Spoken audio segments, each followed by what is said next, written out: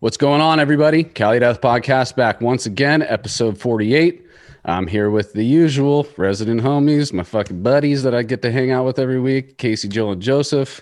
And thanks to all the subscribers, thanks to all the people who are new, thanks to everybody who's pushing this shit around. Love it. The numbers are still going up, creeping towards 1,000. I'm loving it. So super cool. We're here on a Saturday. I think we're dropping this today, right? Saturday. Iceland-based band Ophidian Eye. We got John and Daniel with us. A fucking tech death powerhouse, dude. This album is fucking insane. And thank you so much for being with us. Thank you, brother. Right on. Man, we're super excited to do it. Hell yeah. Totally, man. Big fans of the podcast. For sure. Yeah, Nice. Casey had brought it to the table, and I had never heard it, and I was literally I was blown back as soon as it started playing, dude. I've been like shoving it down their throats, like texting it constantly. But I remember one time I randomly watch this video. Yeah, it came on like a radio. You know, like when you listen on Spotify, like if the band ends, like the album ends, it starts going into like other stuff of the genre. Yeah, so it randomly went into that like before I even heard you guys' name, and I like it was completely. I was like, this is a band. This is humans. I was like, Jesus, like it's basically just. It's debatable. Progressed. You guys are just raising the bar of what's available and to do now. You know, it's fucking awesome to see. But yeah, super stoked you guys are on. That's sick, Thanks, man. Sick, man. Yeah, really appreciate it. Fuck yeah. So, I mean, Daniel, you could take us back to your origins first, if you don't mind, just because John, how long have you been with the band? I've been since 2019. So okay. Dan's story will be a lot more interesting. Yeah. Well, I'm sure we'll get to some interesting stuff with you too, but I'm just saying, since it's Ophidian Eye geared episode, we'll start with Daniel. Yeah, dude, take it away. Yeah. So take us all the way back to your beginnings, bro. Like, what made you want to start writing music? What made you, what bands were your influences? When did it click for you? Like, this is the path I'm going to take. Yeah, sure, man. Well, I was born like in a very small town here in Iceland, like roughly like 10,000 people live there. My father was a musician, so like most of my like early influences and the bands that really like got to me were like just back then, like in the sort of like during post grunge era. Like most of those, like Smashing Pumpkins, like Alice in Chains, stuff like that. Mm-hmm. And most of that stuff has like really stuck with me, like throughout. So like I really clicked with that sort of all that stuff, and him being like a guitarist as well. It was sort of like it just made perfect sense for me to just like go down that route. Like I really don't like remember having like any other aspirations apart from actually snowboarding. Like that was like a really big one for me for a while. And so what age is this that you're speaking of when you were into all the post grunge stuff? Like I was like 2 years old. Like I was just like, wow. So he was listening really to that small. Around the house too? Yeah. Nice. Yeah. Just programming you. Yeah. It was just exactly like that. And I know that like now it was of course just his, like what made him tick, back then, and still does. So it just made sense for him, of course, to like pass that on to me as well. Mm-hmm. But him and my mother were like really young when they had me. So it was sort of like a tumultuous upbringing, like moving around a lot and stuff like that.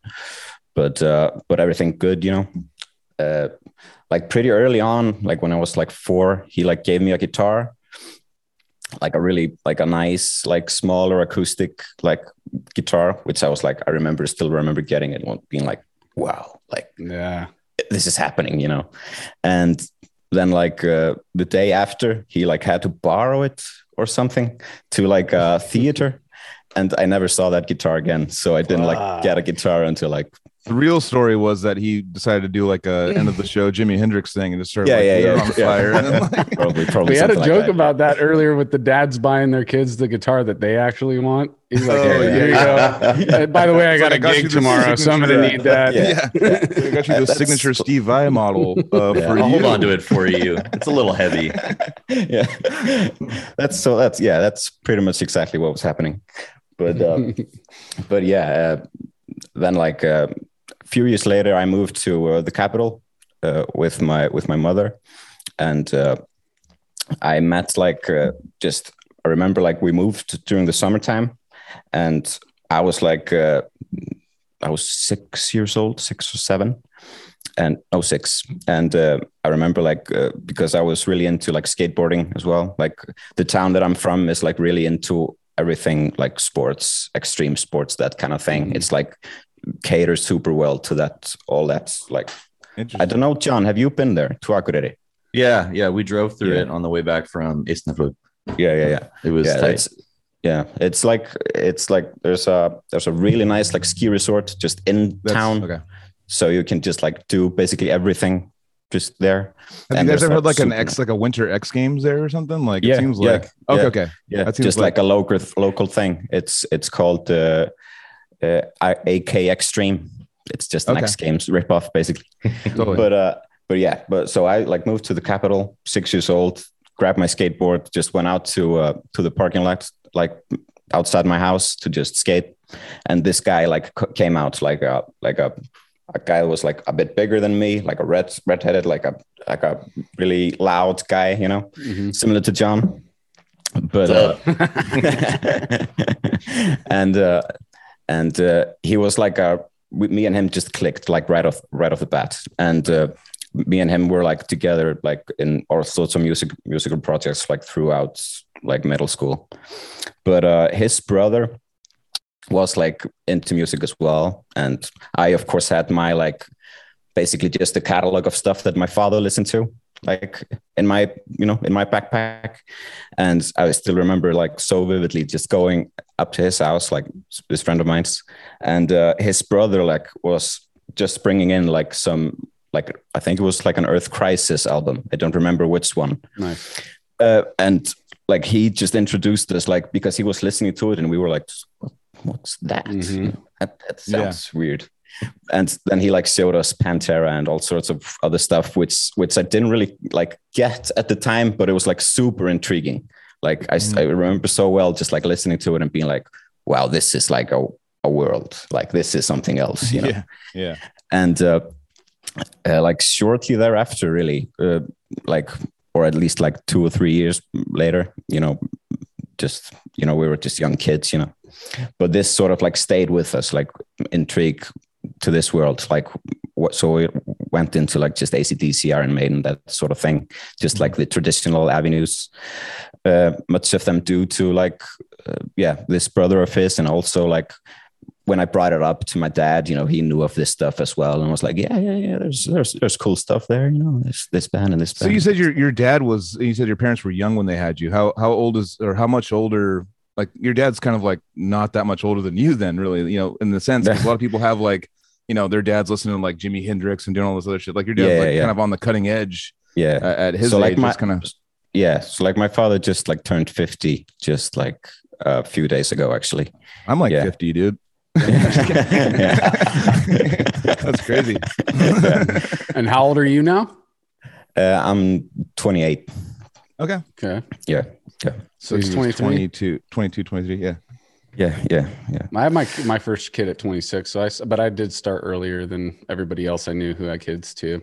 Yeah. It's just weird to like, because, you know, a lot of people do talk about their parents or their uncle or something like that having like a musical influence. But if your dad like shows you Pantera, I don't know, my brain doesn't compute. It doesn't compute.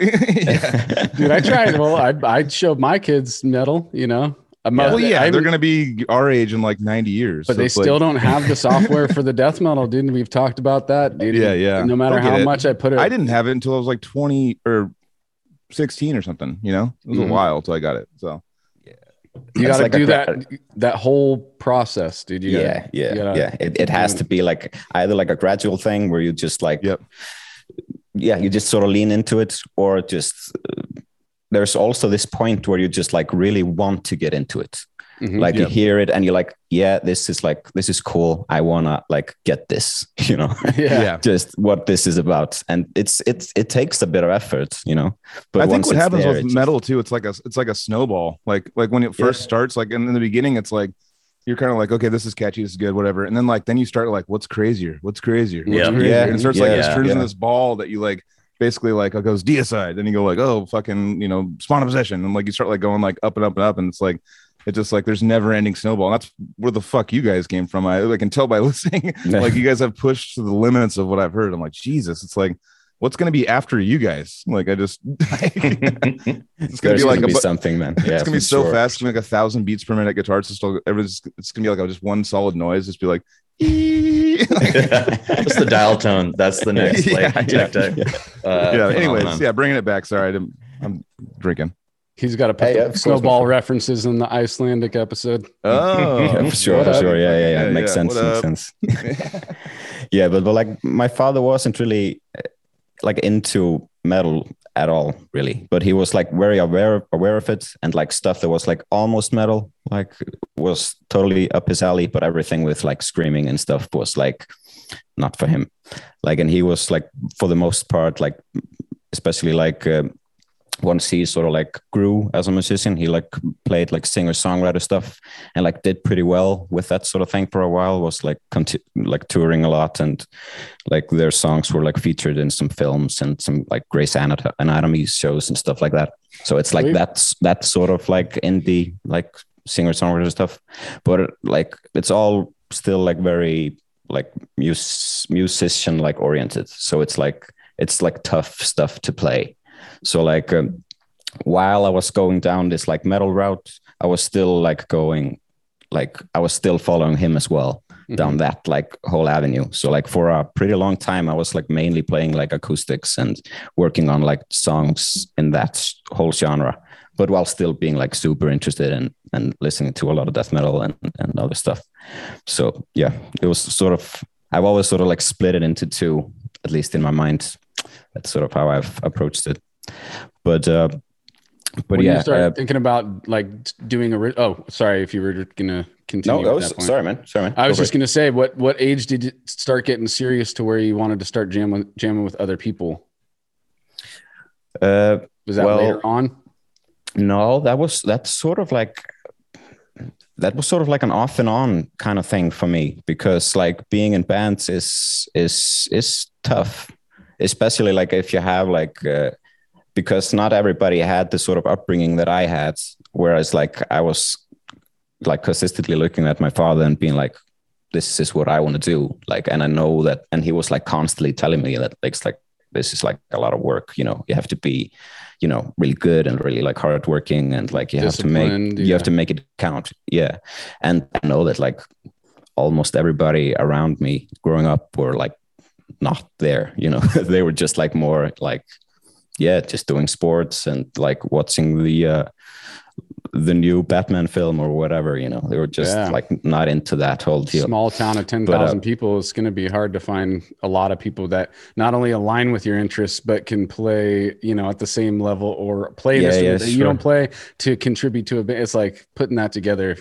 Definitely. That's what tripped me out about Psychroptic, like in that small little island that they like somehow found a death metal. They're like a total small town. They somehow gotten a death metal. It's the brother situation. The hard getting a drummer and a guitar player together at the same house to grow up together and train together and all that stuff. That is the big. I think that's what made it. And then everybody. But also too, like I think what a big deal for them too, and probably what helped a lot is that they had like a metal shop, like a CD shop that had the metal thing. Like if that was never there, you might never have seen Psychroptic, Yeah, dude. Because that like got him into it as a kid and stuff. But yeah, it's cool. It's really interesting seeing these small towns and stuff like finding this music, because it's not like accessible really, so and it is usually an older brother of somebody. We always said it's funny. And another thing, I'm sorry to take it back to what we were just talking about earlier, but the whole older sibling or the father being a musician and influencing the child to become a musician,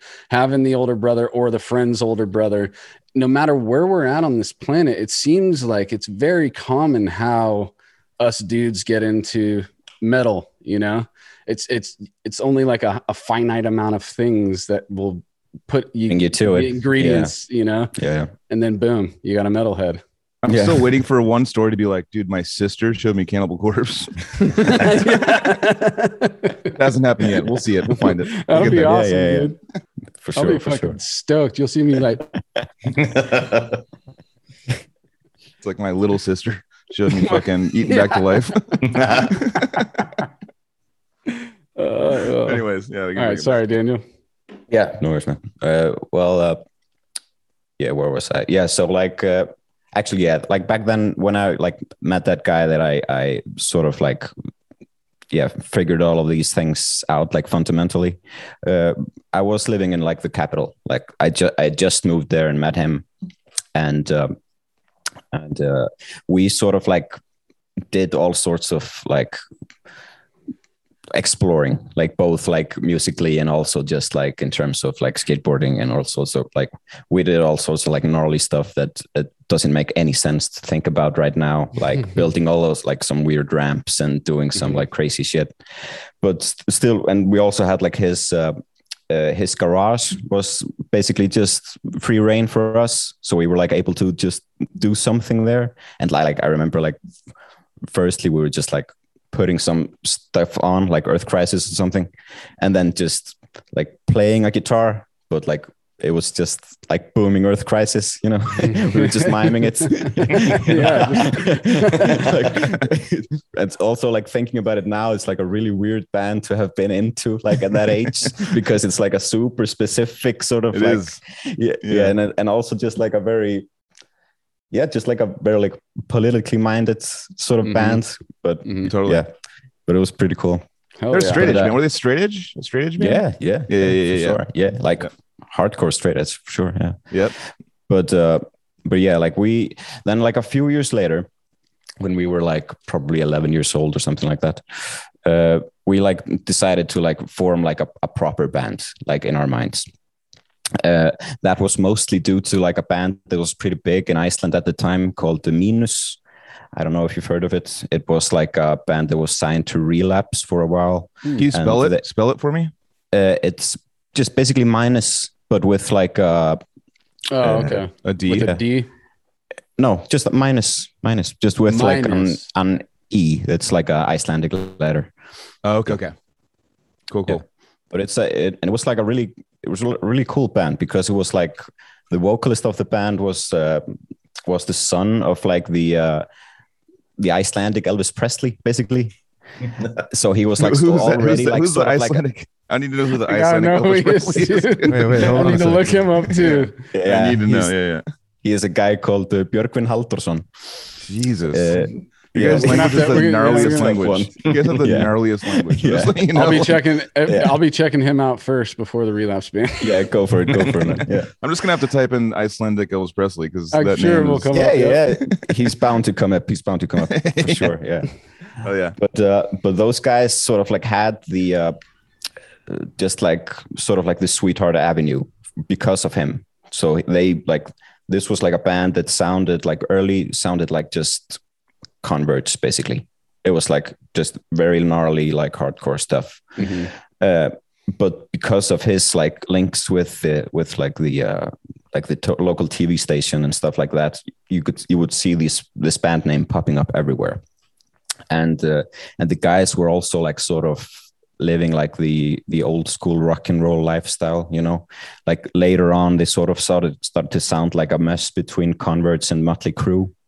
Whoa. Like it was like a very weird blend, and they did well for a while until like they basically pissed it all away because, you know, they were just deep into like substance abuse and stuff like that. But it's still like one of my favorite bands. Like I listen to their records all the time still, and it's just awesome stuff. I recommend you checking out. It's like really cool. Nice. But and I met those guys like also like at the same time sort of through my dad, because he was working at like a restaurant like while still working on music, and these guys were friends of his as well, and these were like really like gnarly types. Like they sort of like took over this restaurant for like periods of time, so they would like just like sit in those restaurants and be like drinking beer like just all day. And I remember like the first time I met the bass player, I like walk in and like my dad like comes says hi and like, just sit here by like Thruster. He's like he's a cool guy. you'll like him, you know. And I knew who he was like right away. And he was like, the first thing that he said to me, like I was 11, you know, first thing he said to me, so how old are you? And I was like, I'm 11. And so how many girls have you fucked? I was like, I don't know. You're all 13. I don't know.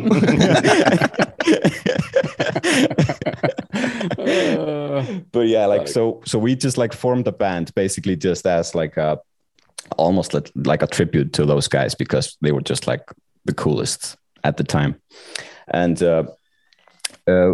we like did a few shows which sort of like got some like attention, but just, you know, we were just so young, and basically just how like young people think, and like just kids, you know, there's just a new thing every week, you know. So like the guys didn't really stick with it. I was basically the only one that like really wanted to like pursue this.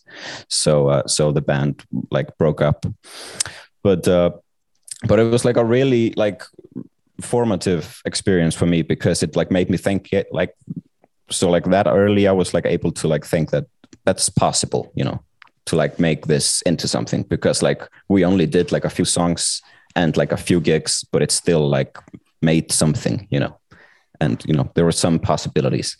So that was like, it had an impact on me for sure. Fuck yeah. And so like later on, like I was mostly just like exploring, like the last few years before high school, like I was mainly just exploring music on my own and working on like acoustic, like singer-songwriter stuff. So like I still remember like because Iceland is such like a small country, and at the time I wasn't really like associating with anybody who was into like metal or anything like other than just some regular music, you know.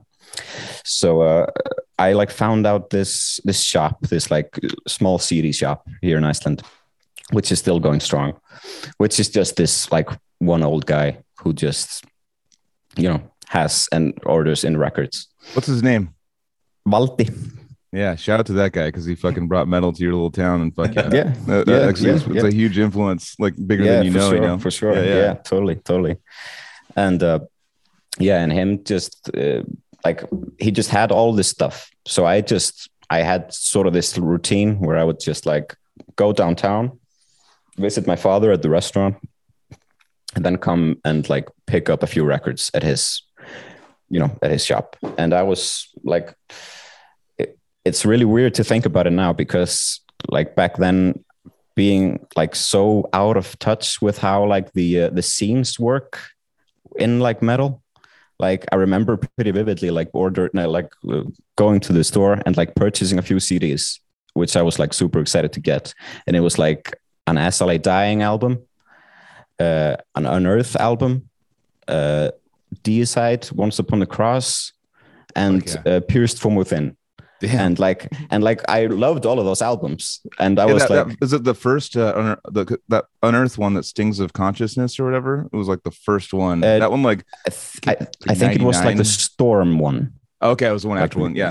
Didn't like that process when I first heard that. I was like, geez, because I didn't even know there was a hardcore. I was like talking about this in the previous podcast. I didn't know like the genres at all, but I was like, this band like shreds, you know, like they're really good guitar players. So I'm like, whoa, like, because it used to be just like dun dun dun dun dun, but they like brought like melodic value to it. But yeah, anyways, keep going. Sorry. Yeah, totally.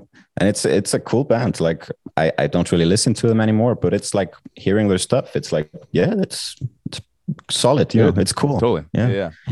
But it was so it was like for a pretty long time it was just like the whole sort of spectrum was just, and it still is, you know, but yeah, just like not realizing how like things often work within metal genres, because like being like a death metal guy, you don't really listen to As I Lay Dying, you know, or anything like that. So that was something. I was one of them, but I went through that to get to death metal, so I was able to go back, you know, and he's always been one of those like friends that like he doesn't give a shit what you think about what he listens to. So when we were like younger, we give a shit what people thought we listened to. You know what I mean? Like we're like, it's like, oh, you listen to that, and we'll just like discredit you, and like if in our group and stuff, it just like, and I wouldn't care about that statement. And I would be like, well, I fucking jam out to it. So yo, whatever, dude. I like IC, or I'll say it just for Joseph, ICP.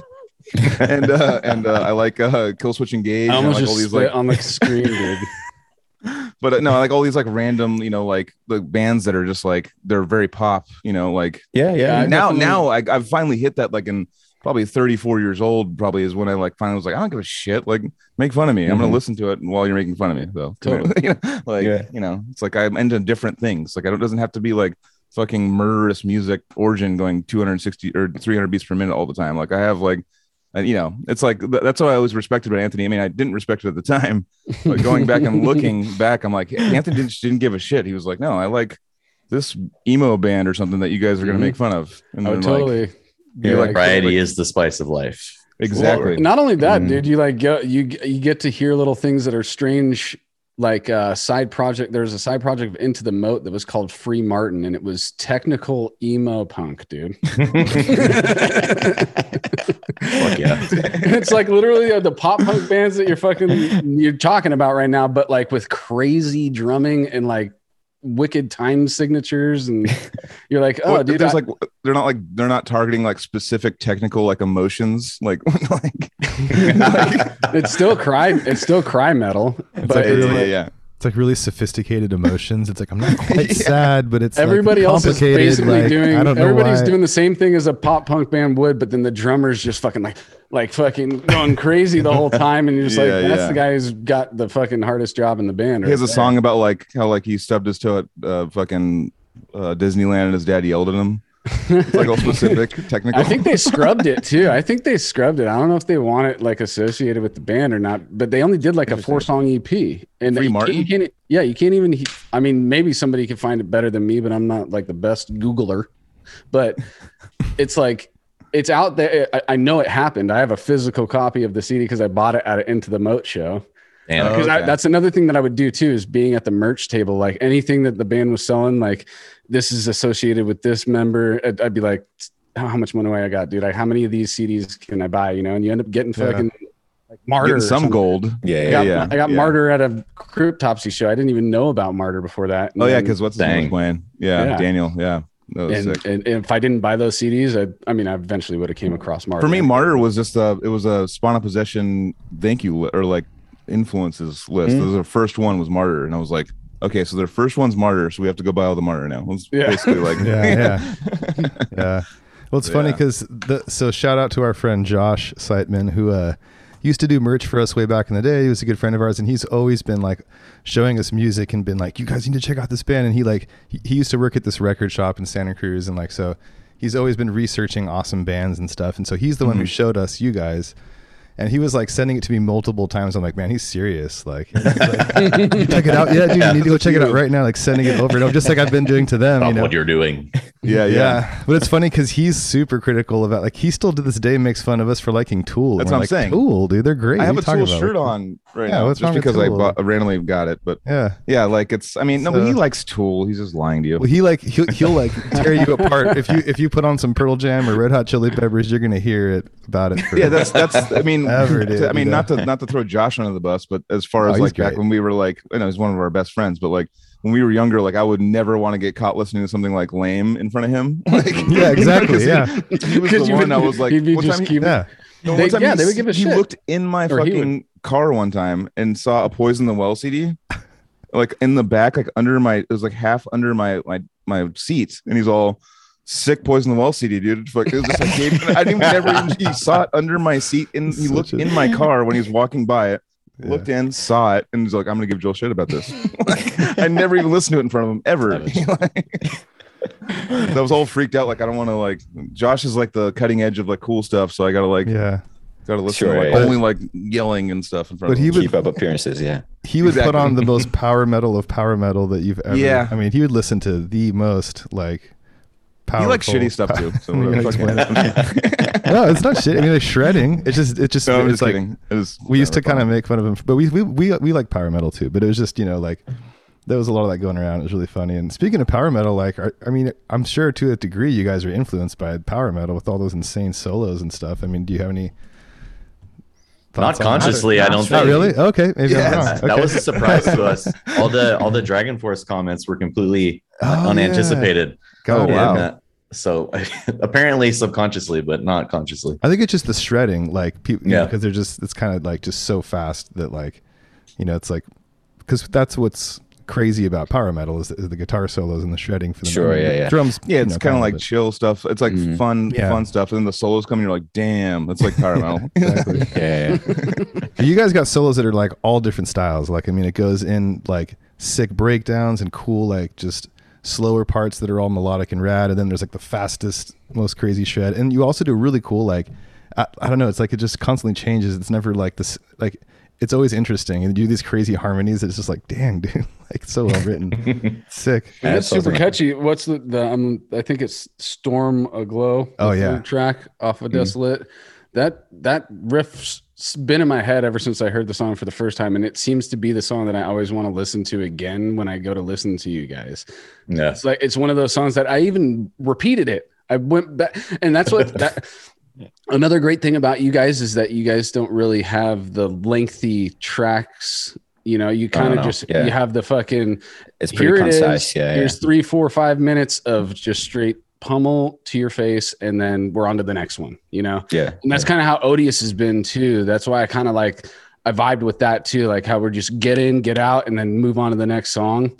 But and that gives you you're able to repeat the song twice, and you still haven't even made it to as long as some of these fucking bands are putting songs out. Yeah.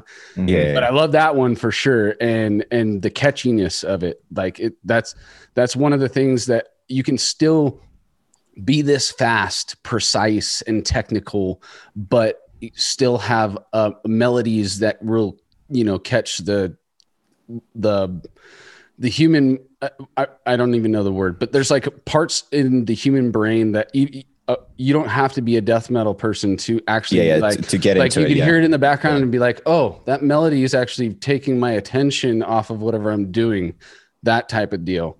So tapping into that with this crazy ass music is something that I think that is what made you guys shine for me. Listen, and still shine. But yeah, dude, I mean, that was such a fucked up way to explain all that, but it makes perfect sense though, because it's pretty much exactly like what we were going for, basically, just to like do like as intense music as we possibly could, but try and like keep it like super technical and super catchy, have like the balance between the two. And like for Storm Aglow though, that was just me trying to write a Spawn of Possession song. Like I at think least that's where I definitely my thing. It did get the Dragon Force vibes just a little bit, but I was like Spawn of Possession. There's some Black Dahlia tasting riffs in there, but it's like Spawn definitely was like. I was like, oh yeah, this guy definitely listens to Spawn, but but it's not like Spawn of Possession outright either. It doesn't make me think, oh, we got a fucking clone here. No, not at all. No. We have something that's totally, its own thing, but still It's one of the many influences. can pay homage. I'm a fucking shitty talker. I'm the drunk. You're doing great. It's this day drinking 8.8 beers. That's what it is. Oh yeah, that'll do it. I mean, to that point, I hadn't. So when they approached me with the proposition of tracking a vocal demo, because they didn't have a vocalist at the time, I hadn't done vocals in maybe 8 years, like in any capacity, but I was just not able to like. It was a situation where I assumed that I probably would never do it again, but I couldn't pass up the opportunity just upon listening to the instrumental tracks. I was like, fuck, like this is and speaking of like the influences come through, like they're and it was just like washing over me, like this nostalgia of all these albums that I loved growing up and hearing that influence in the music, but them making it their own thing. It was just like, they got me hook, line, and sinker. I couldn't not do it. And I think you guys are all picking up on that as well. Yeah, I mean, it hits me in the early 2000s vibes, but like on crack, Yeah. So and like much more sophisticated. how did they get in touch with you then? I've known our other Dan and our other guitarist Simon way back to their first album. Ophidian actually has an album before Desolate, and at the time, I was in a band that had just got signed to Unique Leader, and Simon must have seen like a presser for that and saw that I have an Icelandic surname and was like, this guy, like, here's my end. And he like slid in the DMs and was like, hey, let's do some cross promotion between our debut album and your debut album. And he and I just became fast friends after that, and ever since. And so I went out in like 2013 was the first time I went out, and I went to a festival, and that's where I met Dan and Ragnar and Simon in person for the first time. And yeah, we've stuck with it. And when they, exhausted all their other options for vocalists, they're like, hey man, you still trying to do this? That's actually what I wanted to ask you. Specifically to you, John, is that you sound like you're from Santa Cruz, like, but are you in Iceland? Where are you right now? I was born and raised in San Diego. I've never lived in Iceland. I have familial relations going back to like I think my grandpa was the last like relative that lived on Iceland, but he was not to like get too in the weeds on my family history, but he was a fisherman in the North Atlantic and had like fishwives all across like in England, and he had kids from women in Iceland as well. And so my dad was like born in England and then came over here. And the way Icelandic surnames are compiled in like a very specific fashion, where typically if you're born in Iceland, the first part of your name is your dad's first name and then son or daughter. And so that's why all of the dudes' names have son on the end. And so when the family line left Iceland, we got stuck with like, we didn't continue that patronymic naming convention. So going forward, it was just all Olgeirsson. And so that's why I have the name. But yeah, I'm a San Diego boy. San Diego boy, but you definitely look like you got Viking heritage, dude. You're just like the beard, the fucking piercings, the tattoos. You're just the beard fooled me for sure. I know. I was like, John's for sure in Iceland right now, dude. He started talking. I'm like, judging it off only his facial hair, and we're like, oh, dude, he's definitely located this place on this planet right now. Well, no, it's mainly his name on the call. Like looking at your name, like shit, I'm not gonna take a shot at that name. But it's like, dude, it's, it's like an Icelandic name, because Iceland, I mean, the language is like the hardest language. It's like known as like the hardest language, right? It's pretty much. It's pretty tough, and it's like ancient. That's the thing. They're very or Iceland in general is like pretty concerned with. I feel like I should be the one like spokespersoning for Iceland on the call, but like they're pretty involved with preserving the ancient culture of Iceland, and so the language is like one of the oldest forms of a Scandinavian language that there is, because they preserve the original, grammar and whatnot, scripts and stuff like that. Yeah, yeah. Like most of the like manuscripts of like the stories about Thor and stuff like that. Yeah, are the like sagas. Icelandic. Okay. Yeah, I get jealous of that, dude, because we're from America. There is no like, I mean, yeah, there's Native American heritage and stuff, but it's not, like I can't trace my people back thousands of years on this place that I'm at right now. So I always get jealous of hearing people from, Norway and all these people who have like real connection, deep connection to their pasts and stuff. And I love hearing about that stuff too. I wish I had it. I really wish I could be like, dude, this is a 10,000-year-old building, Yeah. Just fucking, I would love that.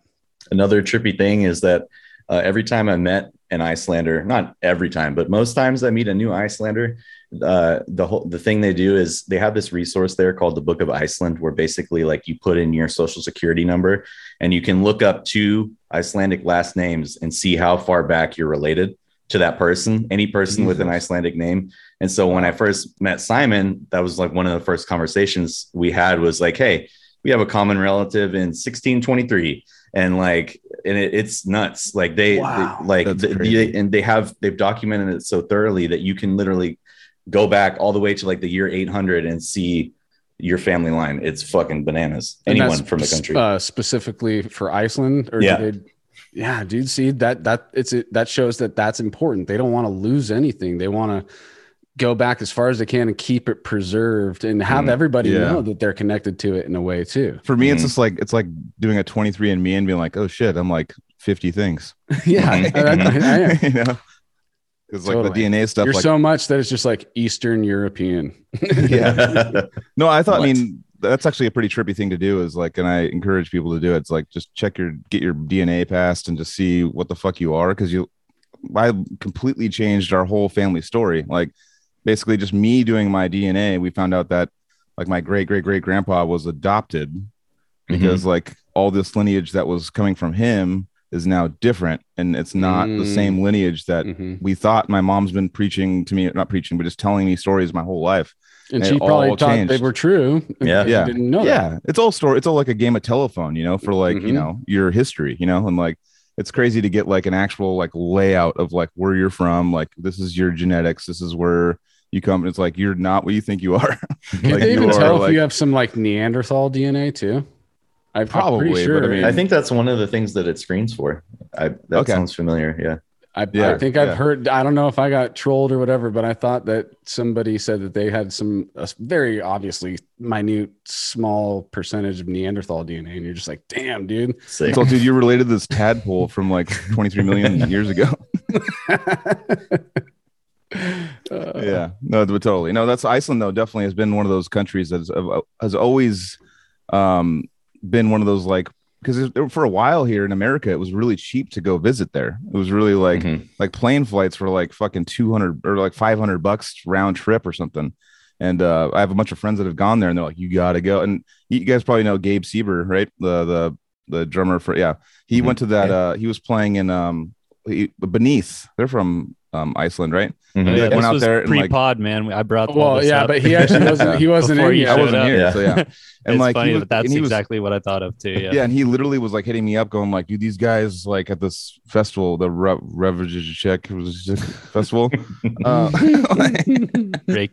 they were like, dude, we want Odious there, like we want like they're like fucking like really want us to come out there." And I was like, "Damn, dude, Iceland, man, let's fucking, if we drop this album pretty soon, let's check out Iceland." That's like one of the bucket list places that I've always wanted to see. Hell yeah. Do it. It's so sick there. Nice. Do you guys want to talk about sort of the band's history of forming, doing the first album, and then catching us up all the way to the new one, and the writing process for Desolate and all that? So yeah, like as much as we can. Like neither me nor John were like around for the previous album. Oh, okay. But I knew the guys back then. So like back then the band was like mostly just like an excuse to get together and like just, you know, play death metal and drink beer. So, and that was sort of the case with another band that I was in at the same time as well. It was also like a tech death band. But what was the name of that band? Gruesome Glory. Gruesome Glory. Any recordings of that band? Yeah, a few. Nice. A few, just like a few songs. Just fans like to hear everybody always hits, like I see comments and stuff of people like, what was that band? What was that band? So we always got to make sure that the old school like history stuff, we need to, you can find it. We got some death metal archaeologists. Totally, dude. Gruesome Glory. You guys go do your rabbit hole. Yeah, I'm pretty sure it's somewhere around the internet. I haven't checked it out recently, but it's like a psychroptic worship basically. And psychroptic and planetary duality, faceless. That's Dude, sort of made everybody really write that down. I don't know. Everyone's like going to be searching for it now. Yeah, but like back then was like the first time that I met like Simon and Thorður and the other guys. I moved like back to Akureyri with my father, like the small town that I was born in. And I was there for high school and stuff. Like I had like made some connections with people there, and it just made sense to go back there. So like Simon had like the other guitarist in this band, Gruesome Glory. He was like an old friend of Simon's basically. So like Simon every now and then came to Akureyri and stayed with him and just like came to shows or just came to hang or something like that. So they formed Ophidia and I somewhere around that time. And actually first iteration of Ophidia and I had like the vocalist from Gruesome Glory as well. and Unnar, like the guitarist from Beneath, he was playing with them as well. Oh, wow. So like, yeah, basically that band like did a demo, like that iteration, and then like they switched it up a bit, like got a new vocalist and recorded that debut album. But yeah, like I said, it was like mostly like the Thorður, the bass player of the band, he basically composed that album just as a whole, more or less. So it's like sort of just like his thing. And I know that the guys recorded it like pretty hastily. It was like it was like some weird circumstance. So the album has some like technical issues. I don't know if you guys have heard it, but it has like some I haven't really like seen or been able to like get into the recordings at all. Not that I've had any particular interest in, but it's like out of sync basically. There's like, it's like something happened somewhere along the lines of just recording or like transcribing the mixes or the stems or whatever, and it just, you listen to it and it's just like a mess. But that was released on a Russian label, like a label that a guy from, I think it was like one of those brutal death metal Russian bands. A Russian label? SFC Records, apparently. Yeah. SFC Collector. Yeah. I don't remember what the guy's name was. Soulflesh. There you go. Yeah. And yeah, so the album was released there, and basically shortly thereafter, I joined the band like 2 years later, and we did a few shows here and there. We did like Wacken like one time, and a few other gigs, which was pretty cool. I love how you're just like, we did, like Wacken. Yeah, like it was what every metalhead like, dream to play. The number one metal. But it was like this metal battle thing. So it was like a battle of the bands sort of deal where we like did like a pre-contest or whatever here in Iceland, and we're like went out there. But it was a cool gig nonetheless. It was like it was fun.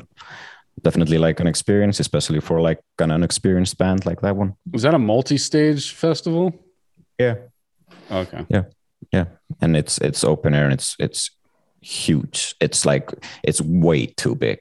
How many people go to that? Is it like 100,000? It's like, like 150,000 or something. It's like a ridiculous amount.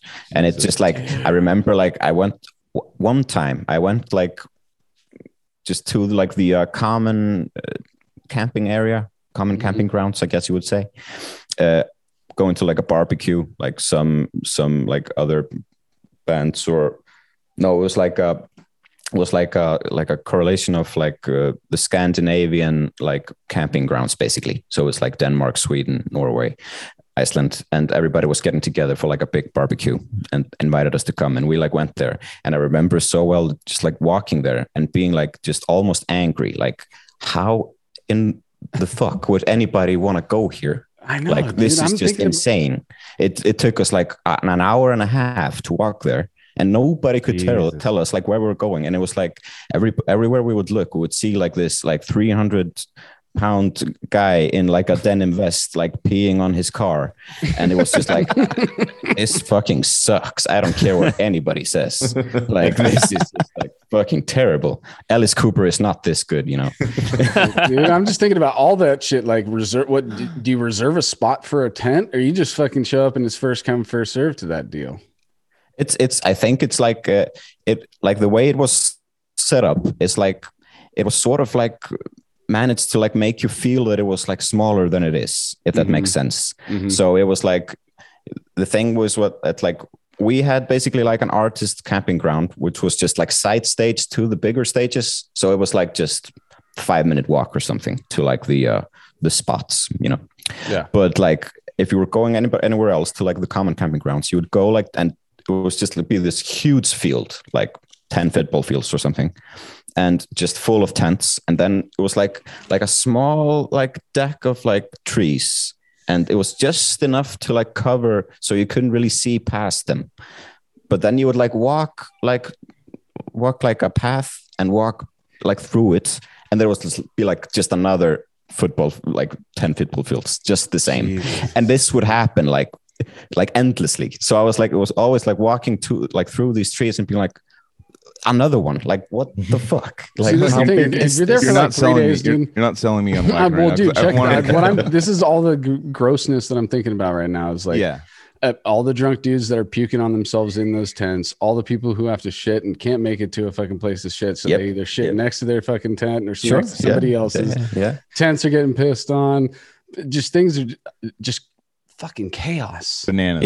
Yeah. And everything like smells just like ammonia. And it's just a nightmare, really. You're like, and I was like, legit, like angry, like what? Like This I is the remember, guy's like, dude, that was so sick, dude. I can't wait to do that again, dude. I fucking took 3 shits next to my tent. Dude. It's like I stepped on like 4 I've been living on hummingbirds, granola like- for 4 days, dude. like we walked there for like an hour and a half, and I remember so vividly like talking to like the Icelandic people who were there. And they were like, yeah, so you guys were great. And I was like, I was just so pissed off just having walked like this, like all this way just to meet them. And I was like, so you come here by choice? Like, what is your problem? Like, is there something wrong with you? You and 150,000 other people. Yeah. That's insane. It's just crazy. It's just absolutely crazy. But I've always wondered about that too. Those open air festivals. Like if I were like if you're an American and you're like, I'm gonna go to Wacken, you know, like how do you approach that? Like, you know what I mean? Like you don't just show. It's a 3 or 4 day festival. You don't just show up just be like, all right, well I'm here. It's like you got to be like tents, the things. You got to like camping gear. You got to show up there, buy it, or bring it with you, and then you got to deal with these 10 football field times 10 like fields of humans that are all camping. And like I've always thought about that, like the logistics of like getting to the fucking stage when you wake up in the morning, like because there's so many fucking people there. Like it's got to be like what you're saying is basically makes the most sense. Yeah. It's like where your fucking tent is. Like, oh shit, I left my fucking phone. I gotta go back. I'll be back in like 3 hours. See you next week. Yeah, exactly. Like and the logistics of a 150,000 person camping festival. You know what I mean? Like. It seems so like you look through it like with rose-colored glasses and be like, that's awesome. That's like it's amazing. Like see all the fun stuff, all the stages, all the cameras coming down, all the things. All that definitely still calls but, like the logistics of like surviving there and sleeping there, and that's like I ate shitty food and I got diarrhea now. And I'm stuck in. I diarrheaed on the side of my tent and I got a little piece on the tent. Like it's it's like there's like all these people just peeing and barfing and. Like it's got to be metalheads. Only about expelling wasted. fluids on this situation. I still need to do it just to hate it like Daniel does once. I want to see the hate up close. You know what I mean? Yeah, sure. I get it. It's something to experience, and it had its moments, of course. Like like for us, like being like on the artist grounds and having like. Definitely like way better accessibility to like accommodations than everybody else. But it was like for me that was just the amount to be like acceptable for just a regular guest. Not to say that like the festival treats anyone badly or anything like that. It's just so big. It's insanely logistics. big. Logistics of like keeping everyone together and all that shit. Yeah, it's insane. It's also hot as fuck there in the summer. Yeah, it's crazy hot, and like they don't have you guys know that they don't have like beer kegs there. They have like below ground plumbing for beer. The pipeline, the beer pipelines. Yeah. I heard about that. Yeah, that's because it's crazy. It's just so huge that it's just like structured for this festival, like this whole set of fields.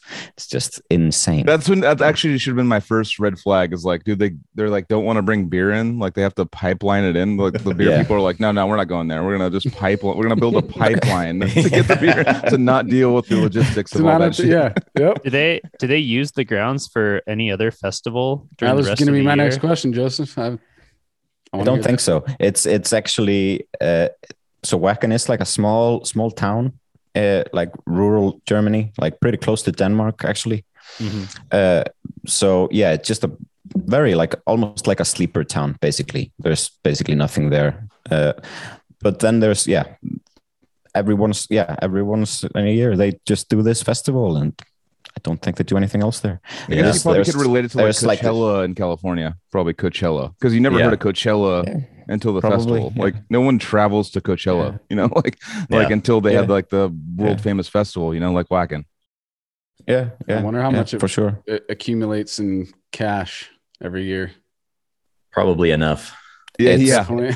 Well, they Apparently pay, I it's- mean, yeah. like Coachella, I know they'll pay like I've heard like I forget who like I was looking at some sort of spreadsheet of it, and it was like Ariana Grande got like 7 million or something like to play Coachella or something like to play, or some like artist like that got like millions to play like one show. Yeah, yeah. Like it's insane. Well, like these festivals become just like a lifestyle almost for like Totally. the people that attend them. That Yep. like, and you could see that just like first day, like these people have been there like from day one of that festival. Yeah. It's like Burning they- Man, I think it's very Yeah, similar to it- Burning Man in yeah. that way. Yeah, Mhm. yeah, Mhm. for sure. There are And, people like- who just live to go to that festival once. And a then year. like in that area too, it's like it's Burning Man because we only have Burning Man, but we also have like they have like Burning Man like 5 times a year. You know what I mean? Yeah. So it's like Mhm. they have like 5 different Burning Mans. They They're have just like Burning like every Men. summer. They have Burning Men. Burning Man.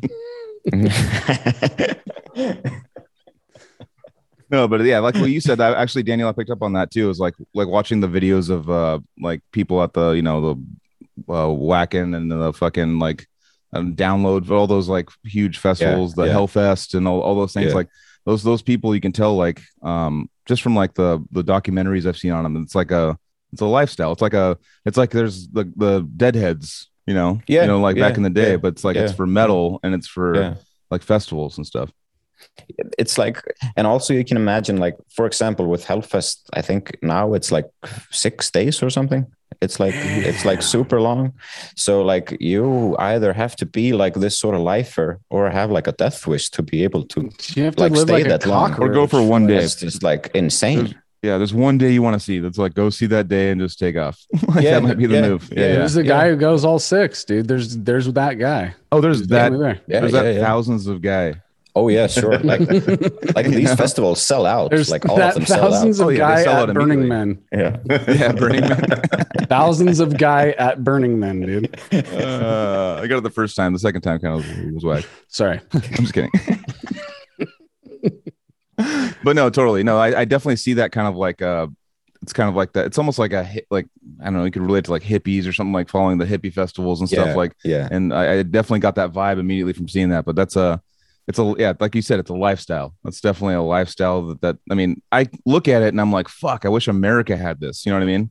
And Yeah. but our festivals are like they're 3 days, but you go home every day. It's like Mhm. it's like Yeah, you got a just stay at a hotel. hotel. Yeah. Yeah, it's like Exactly, yeah. everyone leaves. Like the campgrounds are empty at midnight or like 1 a.m. They're gone. Like there's no one there. But Mhm. they're just committing. They're like in this fucking rural ass place, and they're like, we are here. This is our bathroom. This is our kitchen. This is our thing for like multiple days. And that's definitely I like definitely wanted that to be a part of America. But now that you're explaining it, I kind of don't. Well, everybody has their like different experiences with it. Like there are lots of people who love it and like continue to go there, but to me it just like I just don't get it. Like Yeah. I totally dig like playing these shows and like seeing those festivals in like some sort of image, but like but staying there as a guest, like not a chance.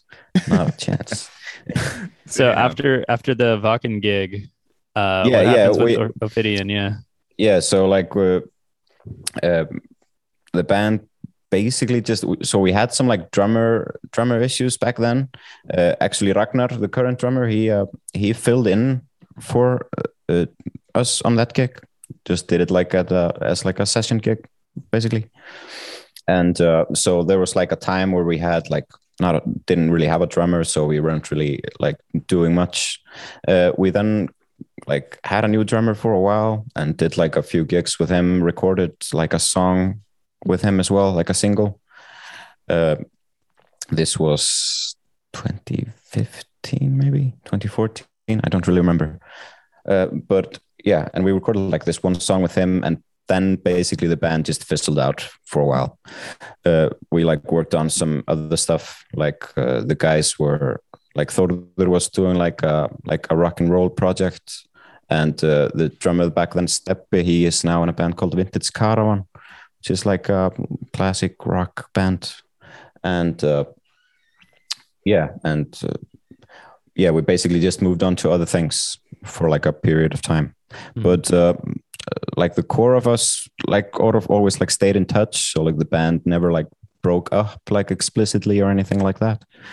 But it was totally that like once we got back together, that was like a really like a very calculated approach. You know, it was like there was not something that we just like, yeah, so we want to do this gig or anything. It was like more like, okay, so if we're gonna do this again, like how should we do it? Like what sort of music should we do, and with whom should we work on it? You know, and stuff like that. So it was like a very like, yeah, it was like a pretty serious thing for us. You must have been like practicing a lot of guitar in that time as well. Yeah, sure.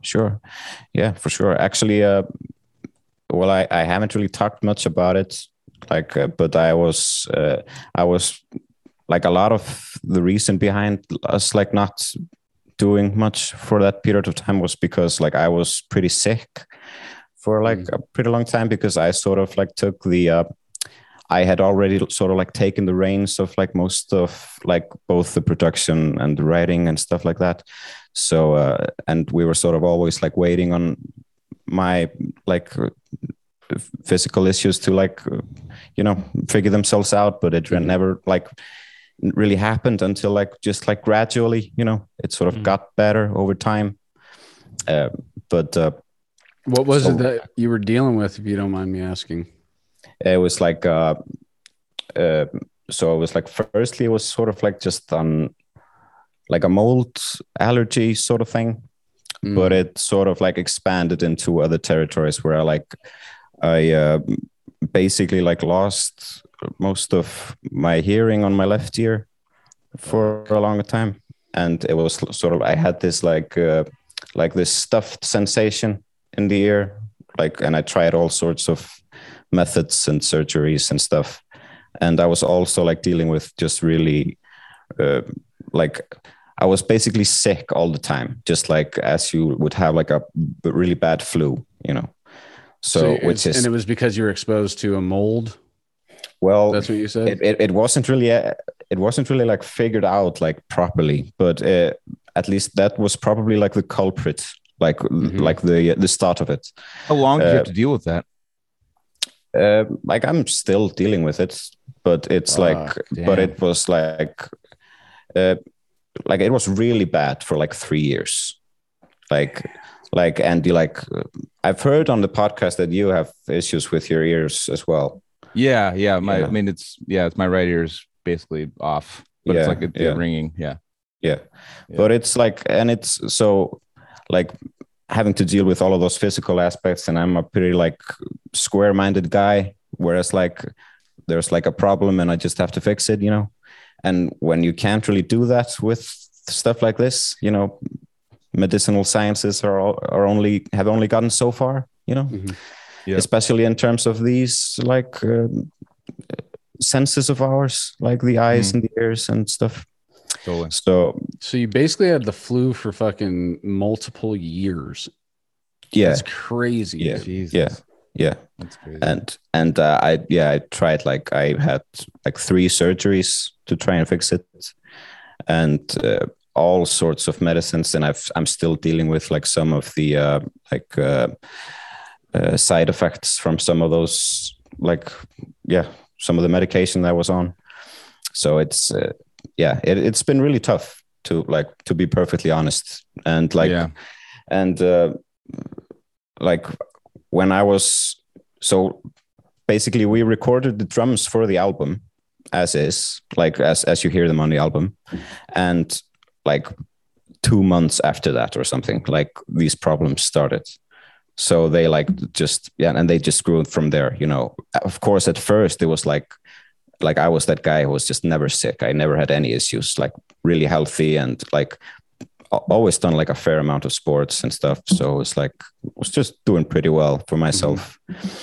But so I was always like, I'm sure it's gonna get better, you know. And then like after like the time passes, you sort of like start taking like, is this gonna get better, you know? Is this just how it is now? Like, and how am I gonna have to like recalibrate myself to be able to do the things I love, or like stop doing them, or you know, Rough, just dude. It's really tough. Yeah. So but yeah, like a few years later, like 3 years later, I basically started like to like get back on track with the album, and I sort of like recorded it at my own speed, like over the course of a few months.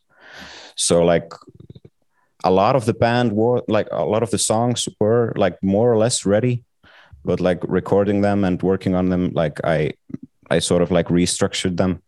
And also like with like my guitar playing, because it's always been like a really like a serious thing for me, where I'd like play guitar and it would like just like I would write a song, you know, during like an evening or anything. It was, but it came like almost like a meditation sort of thing for me during this time. Like it sounds cliche, but it was just what it was. You know, I wasn't doing anything special. I was just sitting around playing the guitar in my hands, like not knowing if I would ever really do it that much in the future or whatever, you know. But it's just something that made sense for me to do, and something I've been doing for many years as well. So I never really stopped practicing or like playing, you know. And much of the influences that are like the major chord elements and all of those like solos that don't really have much to do with death metal solos, like I'm really aware that that's not like generally how they're structured or how they sound. That sort of came from that period. Like I remember like two of the songs, like Diamonds and Spiral to Oblivion, I like had recorded like leads and most of the guitars for like the songs, and had like done like the like just the what I would consider like a really typical like death metal approach. But then I just listened to it and this just isn't doing it for me, you know. So because like over the period of where I would like just meditate and like play guitar and like have my own sort of thing going on, it evolved into something else. So like I basically just like redid all of those tracks. So like I don't know if you want to like listen to the specifics of it, but like in Diamonds, for example, there are like two like lead parts where it's like mostly like arpeggiating like octave leads, like some hook elements. That's something that I just did then, you know, like sort of like trying to rethink how I would approach this album. So yeah, right.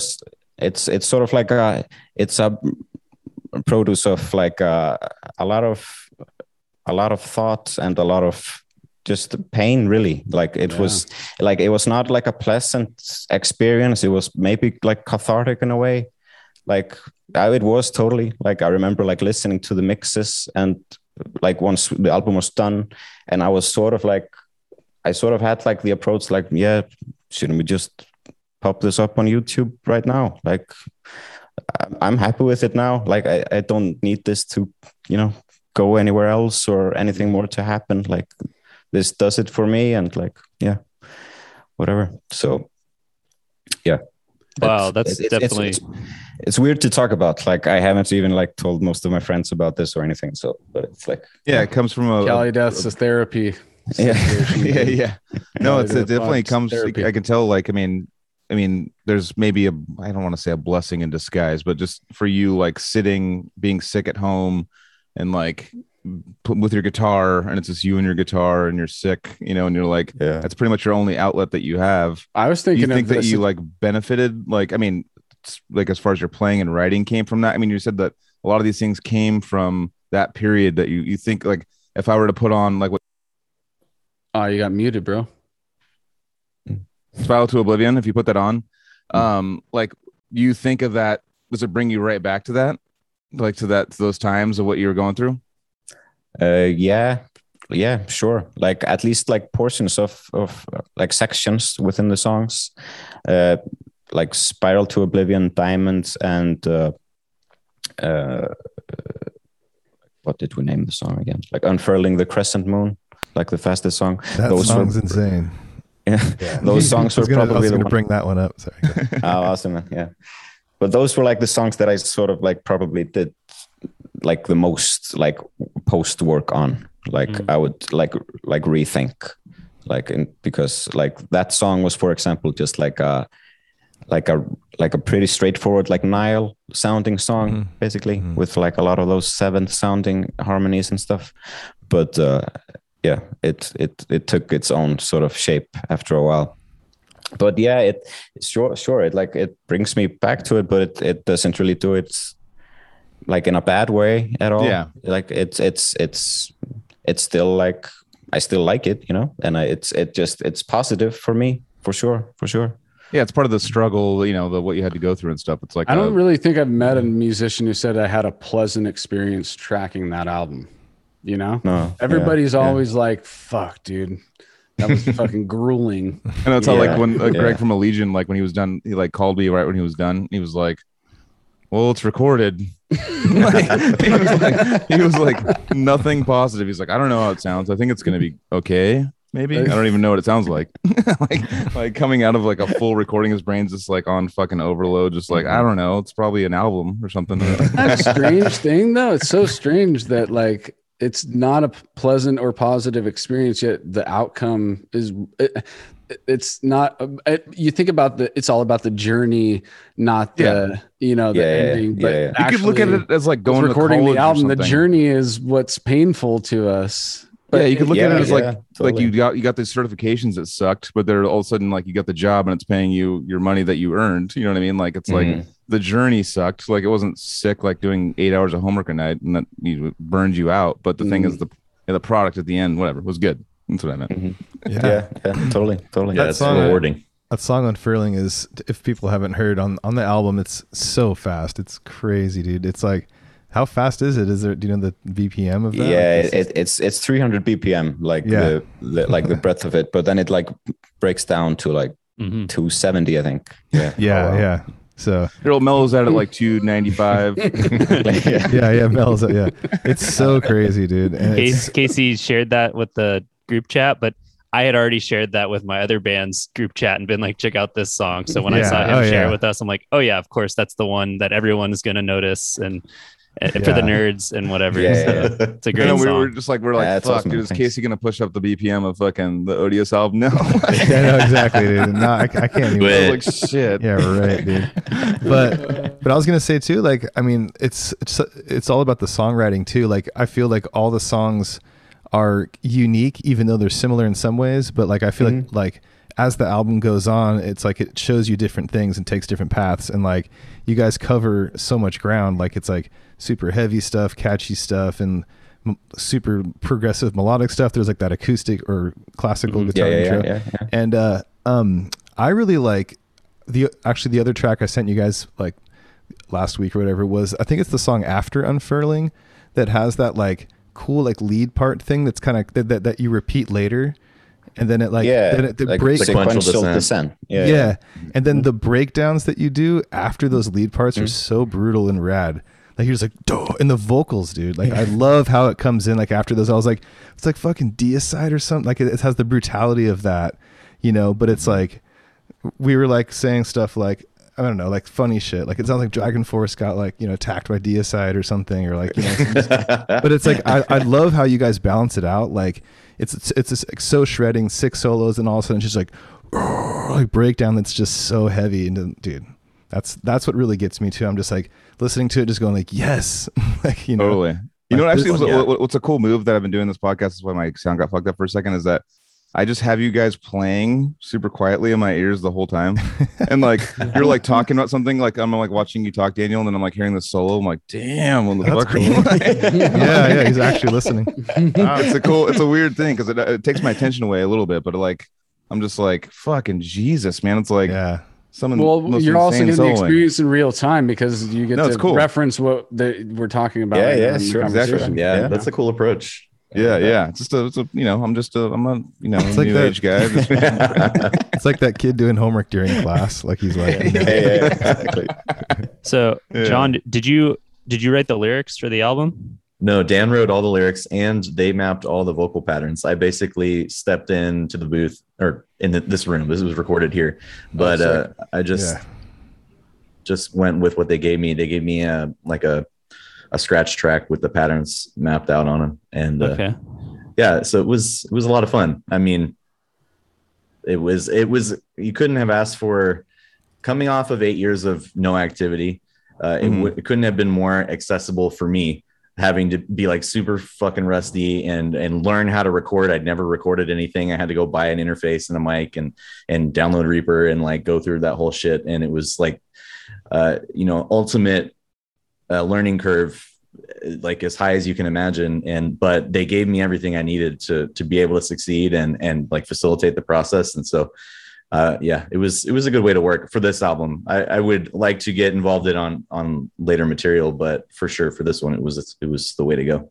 Definitely. Yeah. You like instantly entered. I know you've done previous work a long time ago, but you instantly entered into like the new echelon of like sick death metal singers. Yeah. Like, dude, thank you so much. Fucking right there, dude. It's crazy. I'm listening to you right now. Matt, this is actually a good time to hear a little bit of your history, John. Exactly. I was about to say that. Like you talked about like Unique Leader Band that you're in, stuff like that. I want to know like where you started and got, let's hear your backstory, dude. What made you, where'd you start and all that kind of stuff? For sure. So as much as Dan was mentioning, like he had kind of a traditional avenue into metal, I like consider myself having like a very untraditional entry point into metal. I like to call it like kind of a side door, because when I was first into music, aside from like the very first music I ever listened to, the first music that I listened to on purpose was all punk music. And I was like all through high school and my formative years was just like a gross, like crusty punk kid. And that was my whole like musical life. I was like, that's my favorite type of punk, dude. And that's like the guy I was telling you about, where we were talking about earlier, Josh Seitman, that got in the metal later. He was started that way. He's too. my reference for crust punk shit. Yeah. Dude. He got me into his, or actually no, Dan Eggers got me into his Hero is Gone. But those two fucking His Hero is Gone. Is Dystopia a fucking crust band? Yeah. Okay. Do you like Amoebics? Amoebics. Yeah. Man. They're like grandfathers of crust punk. They're kind of like progenitors of it. They're sick. No gods, no masters, or whatever. Yeah. So that was my jam. Like, and it was, if I can kind of sum up my entire musical progression from punk and into metal, it's basically just been chasing the carrot on a stick of like the next heaviest thing. Like as soon as I heard it, I would immediately like veer in that direction, and it's just been that way ever since.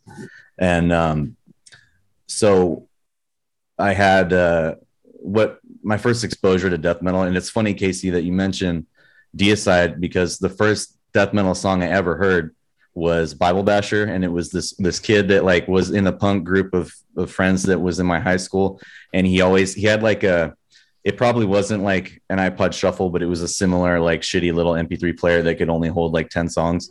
And he would always be like mobbing around, and he'd be like, listen to this, and give me his ear pod. And it would be either Bible Basher for like the 50th time, or something from The Locust, like Moth Eaten Deerhead was on there. And nice. There was some Leftover Crack. And so it was like, he was the one that first bridged the gap for me from punk to more extreme music.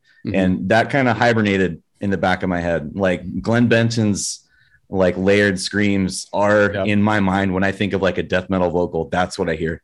And that's been like, that presents, I think, in my delivery too, because that's whether subconsciously or otherwise, that's kind of like was the initial kernel that like got me into it. And what was the name of that album? Was it Incinerate Him or some shit like Incinerate Him? Yeah. And it's funny because later the first Deicide album I would end up buying, and this is like fast forwarding a couple of years, was actually it was the greatest hits album. And that's like my got a best points. Of Deicide? Yeah, I think it was on. Yeah, and so I was like, best of, not greatest hits, but essentially my reference points for their catalog are all fucked up because I was first like diving into a best of album, and it was just like all the bangers. And so but anyway, that was a very formative influence for me. And throughout my like life as a punk kid, I would randomly like Cattle is obviously local to San Diego. So did you go to like the Shea Cafe and stuff? Yeah. Okay. Oh, yeah. What year did you graduate high school? 2007. Okay, cool. I was 2001, so I might have seen you at shows back in the day, man. I wouldn't be surprised. Years, yeah.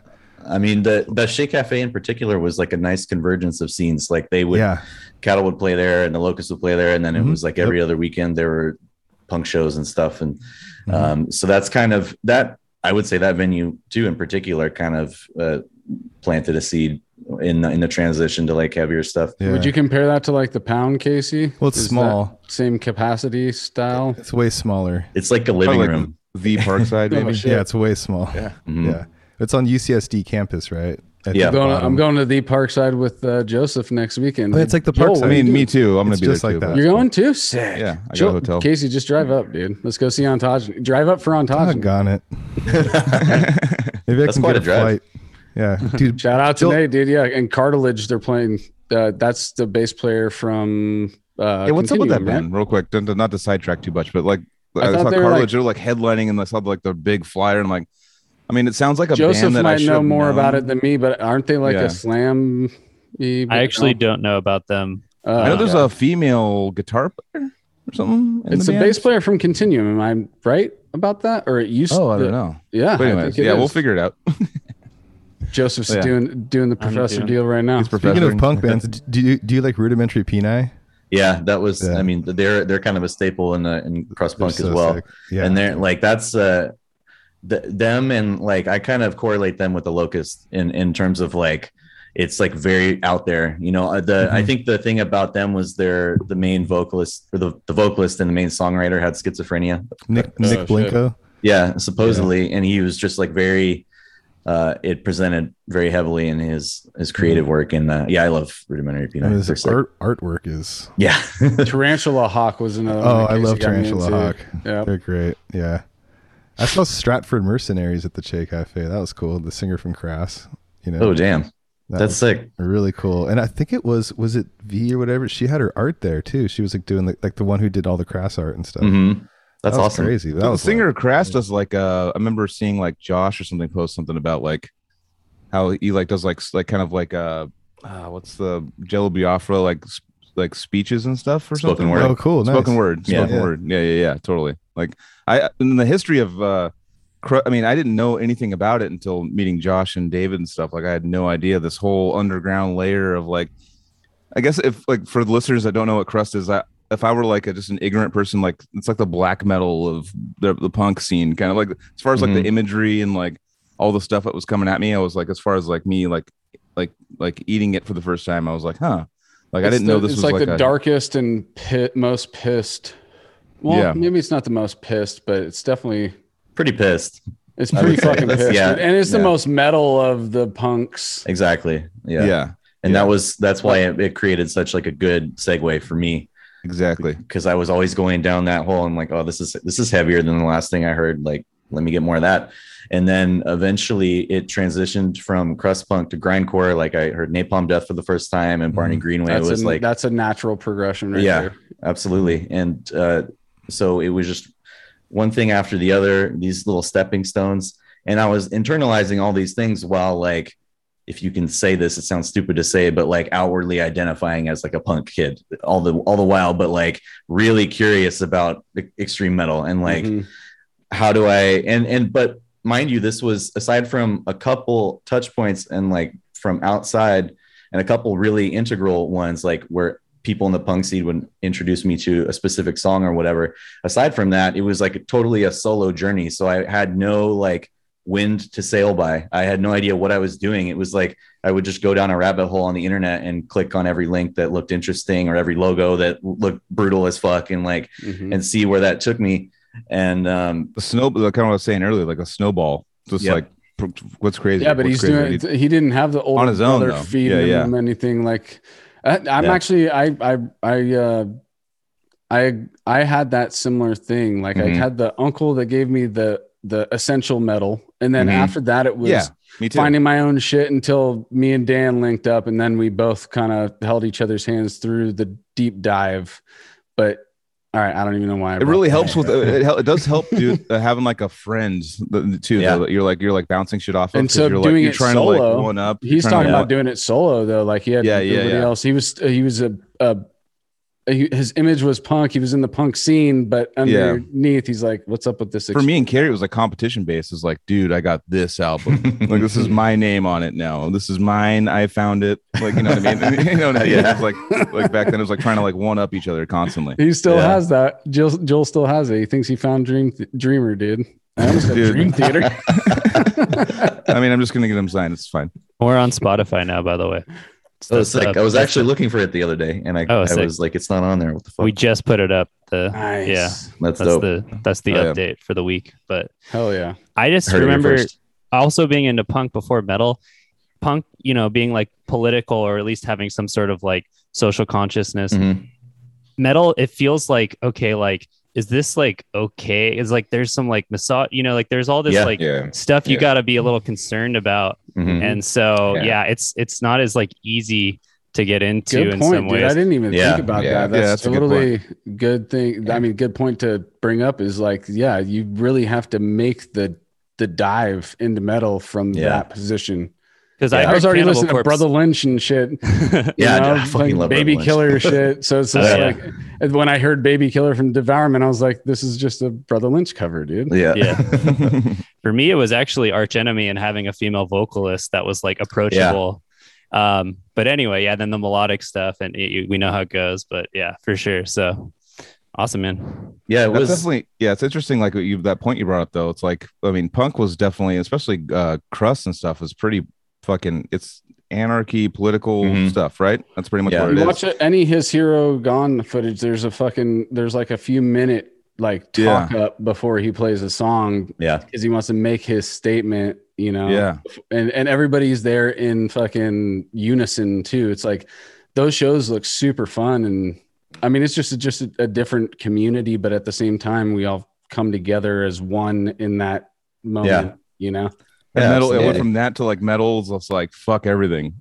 Like, like there's no like political, statement thing is like the statement is a big thing in death metal. What's the statement of death metal back in the early 90s? Let's be a horror film on TV. Yeah. I mean, on record, it's just like that was their statement. They're not really. It's an anti-statement almost. That's what I'm saying. Like going from a statement to anti-statement. You know what I mean? Like punk to death metal and stuff. That played into it. I mean, honestly, because if you think about it, like in punk, the messaging is centered in the narrative of what they're doing. Like it is about the messaging. The music, you know, for better or worse, it can be like pretty good, but like when compared to the musicianship that's presented in metal, it's like nowhere in the arena. So and that was, it's not that, you know, obviously I wasn't specifically looking to like diverge my political alignment from my music I was listening to, but it's just that I was so captivated by the musicianship, and that was something that I hadn't like previously. It was a box that wasn't checked in the music I was listening to before, and so I was just like, this is super sick.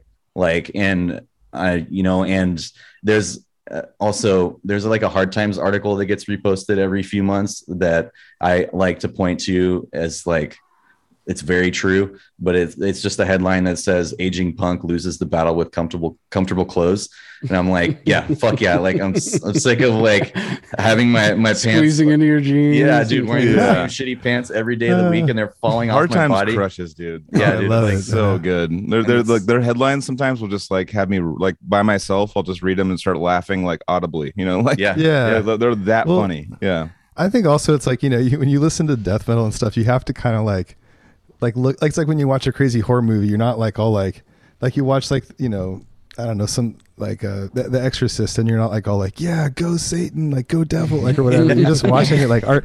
And so like, you know, I remember like, you know, we grew up on the punk same thing, you know, and so we're like driving in the car, then David's like, yeah, but dude, you know, you like all this other stuff, the Locusts, and I've taken you to these shows, you've seen Cattle, you know, blah blah blah blah. But check this out, here's the first Deicide album, and we're driving around and we're just laughing, but it's like we're loving it because it's like, you know, Hail Satan, all this shit the whole time, but we're just like listening to it, like kind of cracking up, but at like the same time just going like, we get it. It's like art. It's like, you know what I mean? It's not like we're taking it literally like, okay, now this is what we're into. We believe this and we're going to do this. It's like, never, dude. I've never, Everyone's. I just laugh at it. I'm just. It's funny with metal, like it's like with the Satan thing. art. Like it's made me like I've like been like Satan, but like I'm never like Satan like organically in my soul. Like I've never been like that. Like, I don't. It is care like a about default, Satan. right? Default thing, like the metalhead, and you're just like, yeah, dude, I'll go with Satan every time. It's like, dude, he says Anytime Satan's in the sick of mix, sounding thing. I'm on that team. Yeah, Yeah, exactly. It's like, dude, that guy, that music is behind it. Dude, Satan's the sickest, dude. Yeah. I want to press it a little further, actually, which is like coming from punk. Mhm. I don't want my metal or any music to be like just pure entertainment or like just it has to mean something more than that. Oh, And for sure. so the first Yeah. metal that I got into, like death metal, was like Nile, and the mythology of Nile was so deep in research, and that was something I could get into. And then Decrepit and Bill's lyrics, that was so like metaphysically interesting, and like, you know, that was so cool. And there's still like a standard that I feel like has to be hit. Otherwise I'm like, yeah, it's kind of just pure entertainment. And I like appreciate the musicianship, but like the highest, and Cynic and all these bands, like the best death metal bands, tap into something that like punk doesn't really hit, where it's like kind of beyond politics, but it's more at like the center of Well, yeah, soul or spirit or whatever. that's a good point too, and yeah. you can also compare that to against gore lyrics or whatever, you know. But I think for me, I mean, Suffocation like is a kind of a band where like I remember like the lyrics were very interesting, like about like mental manipulation and this of that and religion and like, you know, all kinds of shit, and you know, fucking. It becomes like a way of robots and conduit of these like masculine feelings we have, and it's like a nice way to get, you know, process them and stuff. And I now like really appreciate that. I listen to like, you know, 1% IQ Slam all the time now, so whatever. But I feel like it's like different with death metal and black metal. It's like, you know, you hear all those stories with the black metal stuff where it's like, whoa, those guys really take it seriously, dude. Like, Jesus. Oh, yeah. Well, what if you Settle found down, out that? you know? What if Whole we different finally thing. get Alex on the show and talk to him about the lyrics in Cannibal, and he's got like a deep metaphorical reason for every single song that he's written, and he actually has like deep thought in every single one of them, and he's Like an like, allegorical like- fucking But they are, that's like art for what they do. Like it's so good. It's so well done. Like you can't get skinned to liquid or whatever it's called. You can't get that without just Cannibal being what they are the whole time they've been what they are. And like that song it needs to exist. You know, it's like if Cannibal ever got rid of the gore, it would be an upright. Yeah, you don't. Like, everybody would fucking freak out. Yeah. Well, it's Like like we want the like pissed fucking like stabbing stuff. Like they're super stabby. They're super stabby. Cannibal's like a Stabby with Hellraiser it. movie. Yeah, it's like a Hellraiser movie. You're not gonna like want a Hellraiser movie to come out with someone getting skinned or something, or like, you know, crazy. yeah, my point is just coming from punk, this was the kind of shit you had to deal Oh, yeah. with. Like, this is Exactly. the Oh, for hurdle sure. to get over. Yeah. Yeah, totally. not totally. There was an extra step for you guys to get Mhm. past to be able to listen to it. Yeah. Yeah, and not only that, but like there's a certain like non-zero amount of, I don't want to say animosity, but like punk's kind of chafed with metalheads. Like it's like kind of a historical, like not a cohesion, you know. So it was like, not that played all that much into my decision to like explore metal, but I was aware of it. It was at least something that I like thought of now and then before I really dove into it. And but yeah, I appreciate you highlighting that, because it definitely was, all these things were factors that were at play at the time. I mean, just doing this podcast, like I've noticed that like a lot of people's avenues into metal have either been, I mean, there's two avenues. It's like either through new metal or through punk. Like there's two avenues where that starts. It's like they take one route, like depending on where they were influenced by, and then they want to go crazier in whatever specific genre, punk or new metal or whatever. Like, well, the old school way was like thrash, kind of, right? You know, like yeah, old school. Yeah. As far as we're like just a little my younger, generation. so. Yeah, So like exactly. you think it go back even further, it went punk, then crossover, hardcore, thrash, you know. Yeah. But I wasn't lot of even old people enough have to go taken- from thrash to. I know a lot of people that took the punk, it was punk everything, and then I was now more they're punk. Casey and Yeah. David and a bunch of people. Like That's I know, a bunch true. I of wonder people how many that- times we've said punk on this episode. I think I just heard it like 7 times in the last Punk. 3 It's seconds. beginning to lose its meaning now. We're really getting to the heart of this matter. Wow. You're making me realize things about myself I didn't even know. Wow. Therapy. I thought this was about you guys, and now I'm like having this whole moment of Yeah. realization. Hey man, that's But what we're yeah, here man, for. the classic. I mean, the album is amazing. Desolate. So We what got are maybe the yeah, lyrics like about on that? Like what's about like the theme, since we're talking about Would you the themes on the album? Yeah. Well, it's like many of them are like pretty heavily like allegorically like portrayed, but like it's mostly like personal stuff. Like at least from what we've been discussing earlier, you can probably like deduce from like what sort of view of the world I was coming from while writing them. Did your illness make it in there at all? Yeah, for sure. Yeah. And like loads of other stuff as well. But it's like, but sort of like the idea of how like both the album cover and the theme of the lyrics would sort of play together was like to sort of set the lyrics in like a world that would be really similar to like Iceland and sort of like the rural places of the country, because like 80% or something of the country is like uninhabitable. Mm-hmm. Or is that what you uninhabited? Say? Yeah. It's like you can't live there. Like it's impossible. You can't live there. Yeah. Okay. It's like it's just it. Yeah, you got it right the first time. Yep. Yeah. So that was like sort of the idea to set something in that world. And I'm sorry to take it back to that, but what is the reason for that? Mostly just the terrain or the weather? Yeah, like it's both that, and it's also just like dealing with the weather and how this country is sort of just is tough, like every day. Like I know that Icelanders, like if they would hear me say this, they would be like, talking about like it's a pussy, because this is like a very like hard working, like if you like that's have the any type of country that builds that resilience. Sure.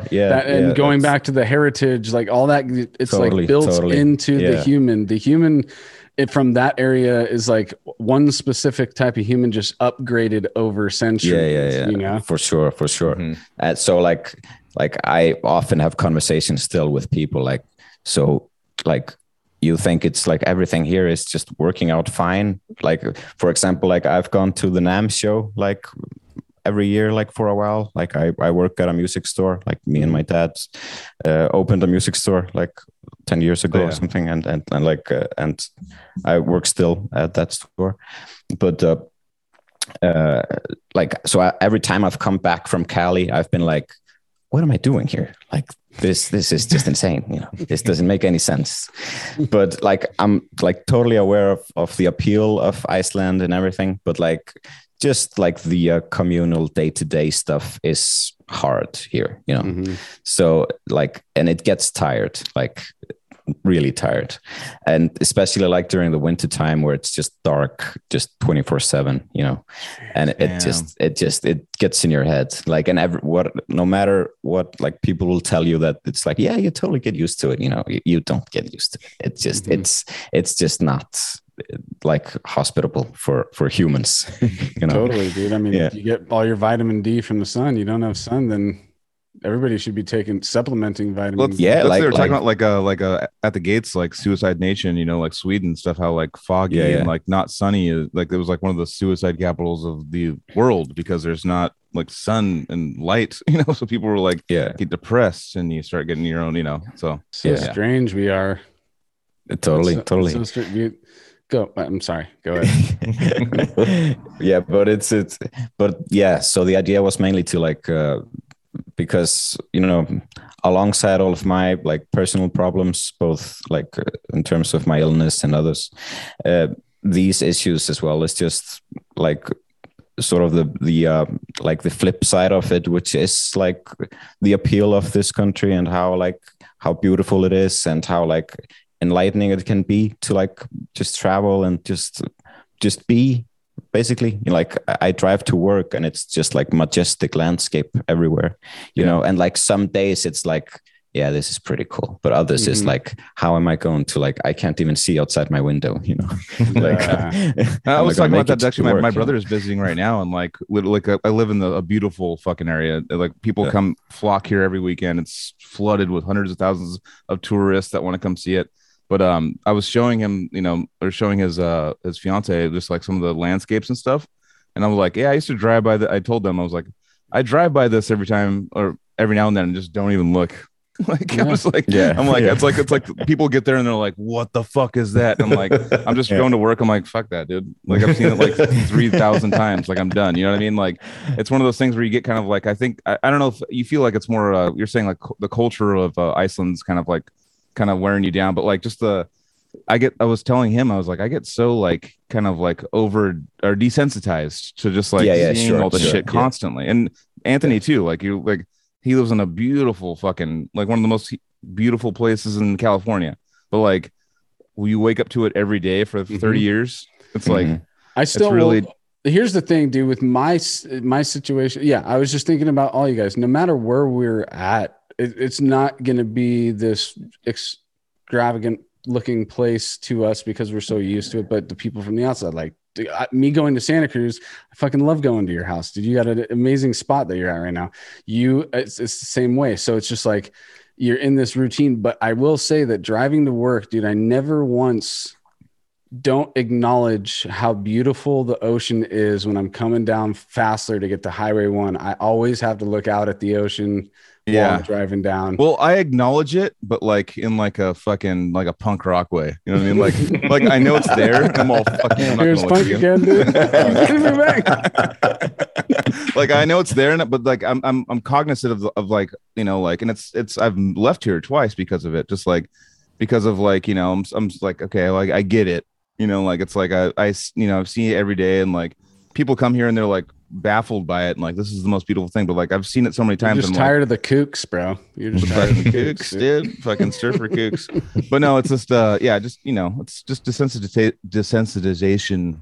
But it's just one of those things that where you just, you know, you constantly see it and you're just like, but I'm cognizant of not looking at the ocean. Like I'll sometimes not look at it because I'm in a bad mood or something. But I'm like, I know I'm not looking at it. I'm not like like that's why I even brought it up is the fact that I'm like, I know you're not getting any love today, Ocean. yeah. Like I know it's like don't even think about it, and I didn't turn my head, and that's like that's how dark my life is right now. Like I'm not sleeping on the couch tonight, Ocean.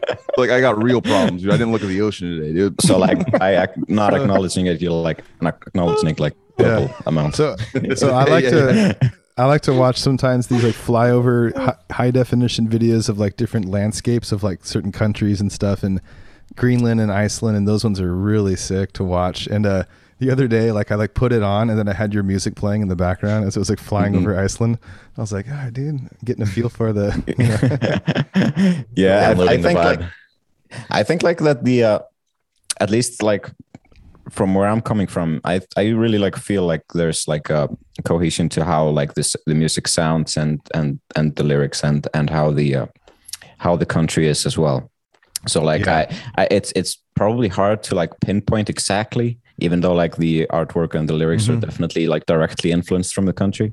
But there's like, I've said this to the guys and they don't really agree with me, but like I think there's like some like thread of like correlation between just Icelandic bands in general. Like if you have like a band like Sigur Rós or like Björk or whatever, there's still like some similarities. It's like it's hard to maybe like say like it's that part here, you know, 225 or something, but there's this vibe I think that just like continues. So that's cool, dude. Very Icelandic element, you know. So I mean, you can still tell that you love where you come from because you're tying it so deeply into your music. Oh yeah, for sure. Like we're super lucky to be in these beautiful places and stuff, and like you kind of lose it a little bit being from there for so long. But yeah, like every now and then, like what Anthony was saying, like you just gotta like, I mean, that's really cool too, what you're saying. Like a lot of bands kind of have a similar kind of like vibe to them, just being from this certain place. Like it's not necessarily like you can't point out like what you're saying, like you can't point out like a certain part, but it's like it's a vibe of the music. It's kind of like almost like a language, and there are metalheads out there that can pick up on it and be like, well, I mean, like, before they even knew Ophidian and I was from Iceland, they might be like, oh, dude, they sound like they're from Iceland. But it's so cool when you hear it and you're like, hear this, and you're like, what is this? And you're like, they're from Iceland. You're like, what the fuck? Like it's just that's a cool twist. Sick. Yeah, and it's something about it. Like I hear that, like like when you hear like Swedish bands, they kind of have that sound, or like even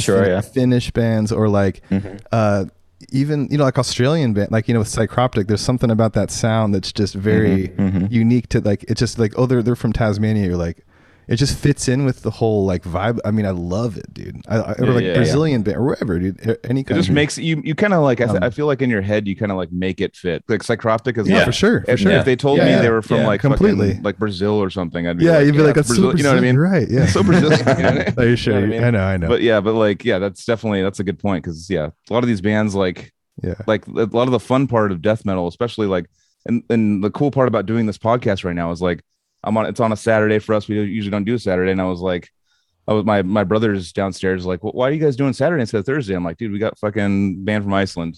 And he's just all like, fuck. And I was like, I got a band from Iceland. And like, I was like, just like trying to like get like back on par and like to be like able to talk again. Cause I was like, so what do we got now? We got Germany, we got Iceland, we got Australia, Canada, Sweden, right? No. Yeah. Oh yeah. That's fun. Jeez, dude. Yeah.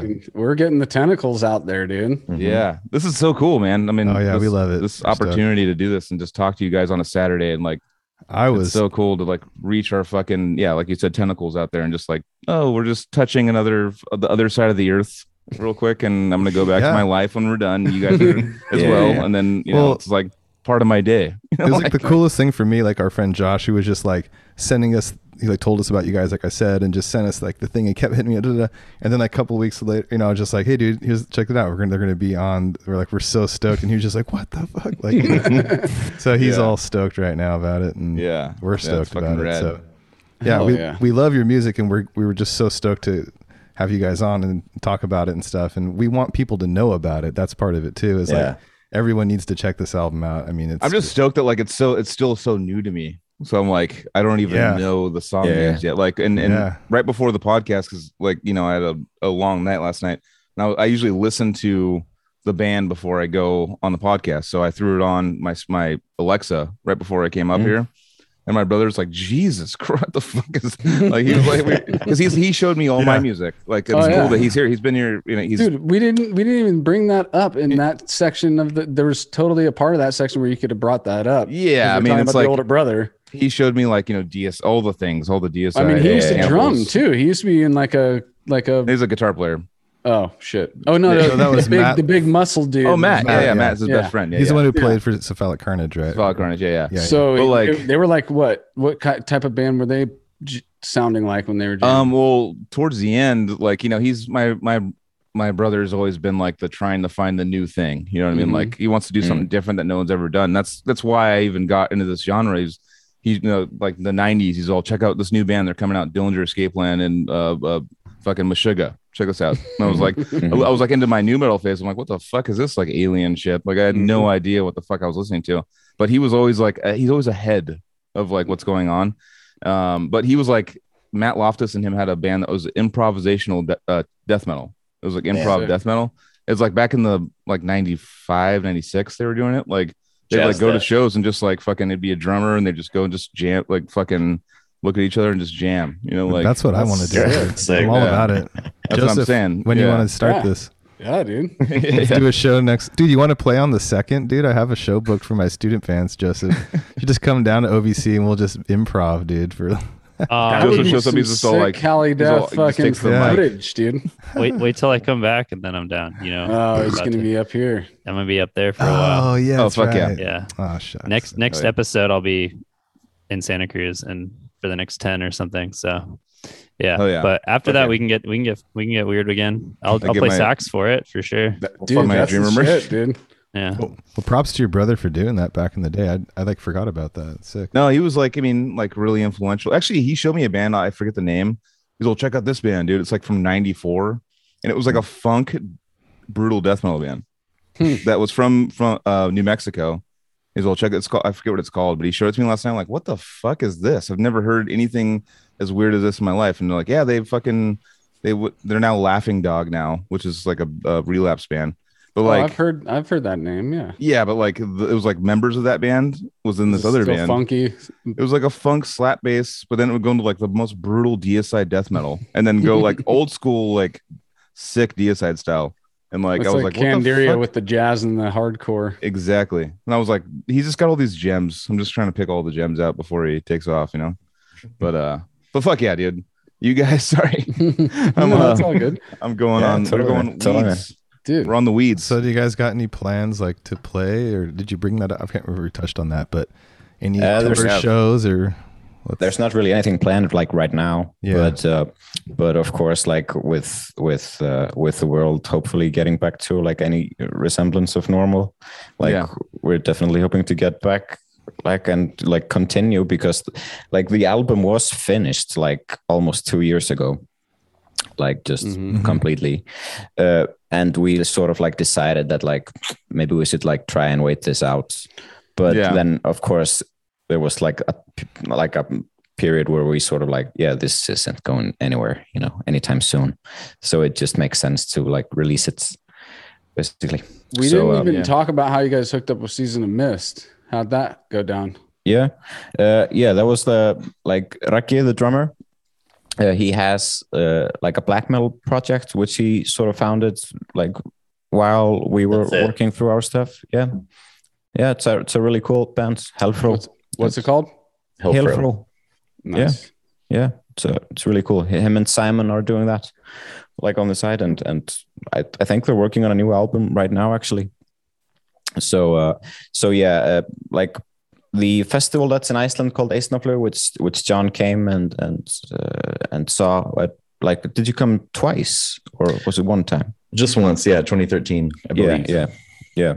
So like, Michael of Season of Mist was like a frequent guest of theirs, and like Walter at Roadburn as well. So like it was sort of like they had like a pretty good lineup of like industry people who like came and visited this festival. I think like that particular festival and like that selection of people was like really like important in being able to like establish Icelandic music abroad, because like there was a long time like before that where like there was nothing visible like globally from Iceland. So that seems to be something that just sort of like happened almost like overnight, but like in 2 years, like or so. So so we like knew Michael actually. Like the first time like I met him, like Ophidian was like, we just gotten back from that Wacken gig, and Raki was like, so we'll do Eistnaflug as well, and then like I'm off to like Beneath again, and we're like, sure, let's do it. And like me and Simon like walked up to Michael like after the gig, like the day after, I think though, and like Michael just like looks at us and he's like, I already have the best technical death metal band in the world, Archspire. I don't need you guys. And we're like, we're just gonna say hi, dude. But he's like, greetings. Greetings. He's like, hey, fuck you.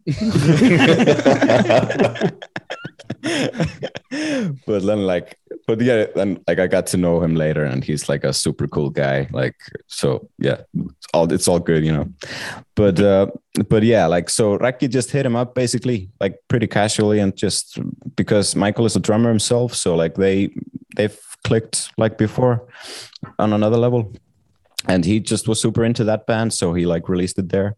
And when we had finished the album, we like got in touch with like our current manager, Ula,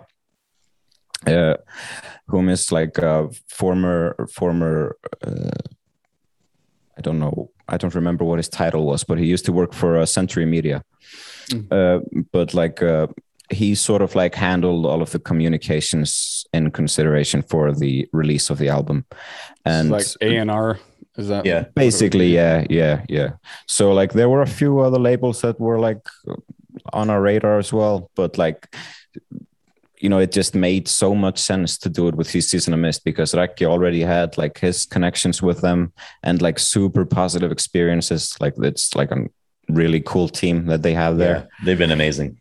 Yeah, totally. And like, so it just, there wasn't really anything else that made sense after like sort of like discussing that back and forth. So we just did that, and we're super happy with it. And nice, dude. Like Michael was like super stoked on the album. As soon as he heard it, he was like just like all in, like from the get-go, which is like pretty cool to have like the head of a label be like that much into the bands, Yeah, dude, So- and we're all in on it too, dude. I know. Fuck. Yeah, that's awesome. Damn Man. it. That's awesome. Yeah, Yeah. another Well- band I got to get way into now. Shit. I thought like I, kind of had my heart on my hand on the pulse or whatever of like what's going on, like Yeah, modern yeah. stuff. I was like, okay, yeah. And then I just heard your stuff, and I'm like, everything I've been like writing or doing is just shit. Like, or it's like not anything near this, dude. Definitely like, That's not not shit, true. dude. It's gonna be Damn it. fucking No. rad. No, I've no. heard the new Yeah, slap. audio, But it's and kinda it's like- as fuck. it's kind of like in that movie, like Mighty Ducks, like D2, when like they're like playing hockey, and then like the Icelandic team comes in and just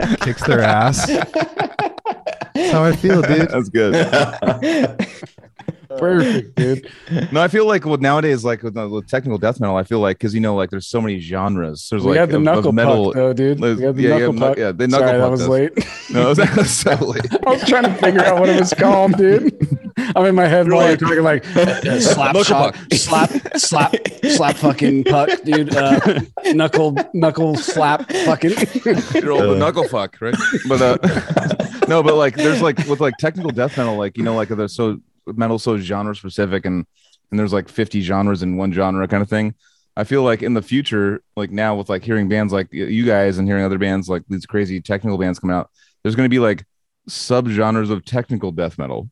Like Yeah. it's like, I think there already That's- is kind of, and there's psychedelic technical death metal or brutal technical. But I'm saying like there's going to be like other. It's like one of those like cascading like menus that like you click the little arrow and then more shit comes down. You know what I Yeah. mean? Like it's going to be like like metal flow chart. Exactly. It's like you're going to drop like technical death metal. Like here's the 15 genres in technical death metal. It's like it's like because like you guys are of definitely like a unique style. Of like a bunch of influences and like you can hear it's like I don't know what to call it besides I feel like used to call everything death metal back in the day now, but now like you don't want to call like technical death metal. I mean that's like unique as fuck. Like technical death metal. You know what I mean? Like it's gonna be like it's just gonna keep going to like fucking like keep cascading. It's like this is technical fucking hip hop death metal. Like, it's just gonna keep. I'd like to going, hear like- that, dude. Yeah. Lay it on But me. yeah, no, I definitely But like- feel like you guys have a cool, like, unique style. That's like, I feel weird just classifying it as technical death metal. You know what I mean? Like, it's obviously technical, but it's like there's another, like what I was talking about with Phil from First Fragment. I was like, you guys are like power tech death, or like like it's like it's like a different style that I want to describe to people, not just like be like, oh, there's this band that are technical death metal. It's like it's something Well, it's different. brutal, definitely brutal, but it's. I mean, I think that it's kind of like what Dennis from Spawn and Possession was talking about, where he's like, we always want to put something out that's like pushing like this gnarly limit, like that's just always being pushed. Like, and if we don't do that, then we're not going to even bother. Thing, or it's a different project or whatever. And I feel like, and I was like hearing your stuff, and and that like it's obviously influenced by everything, just like all of us are. We're always influenced by different stuff, but that like unrelenting, just like pushing, and it's like.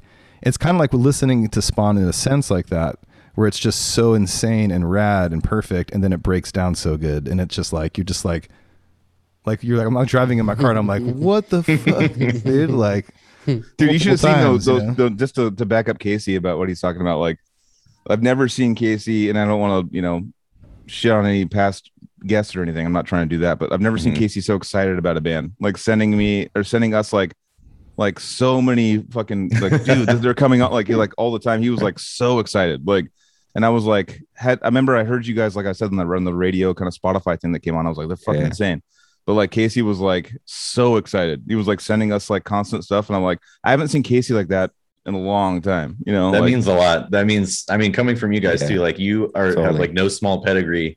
I mean, I listened to y'all's music growing up, and like your influences are in there as well. So like you're part of it, like truly. And so it, like hearing that Like stuff from melting you pot. guys is super awesome.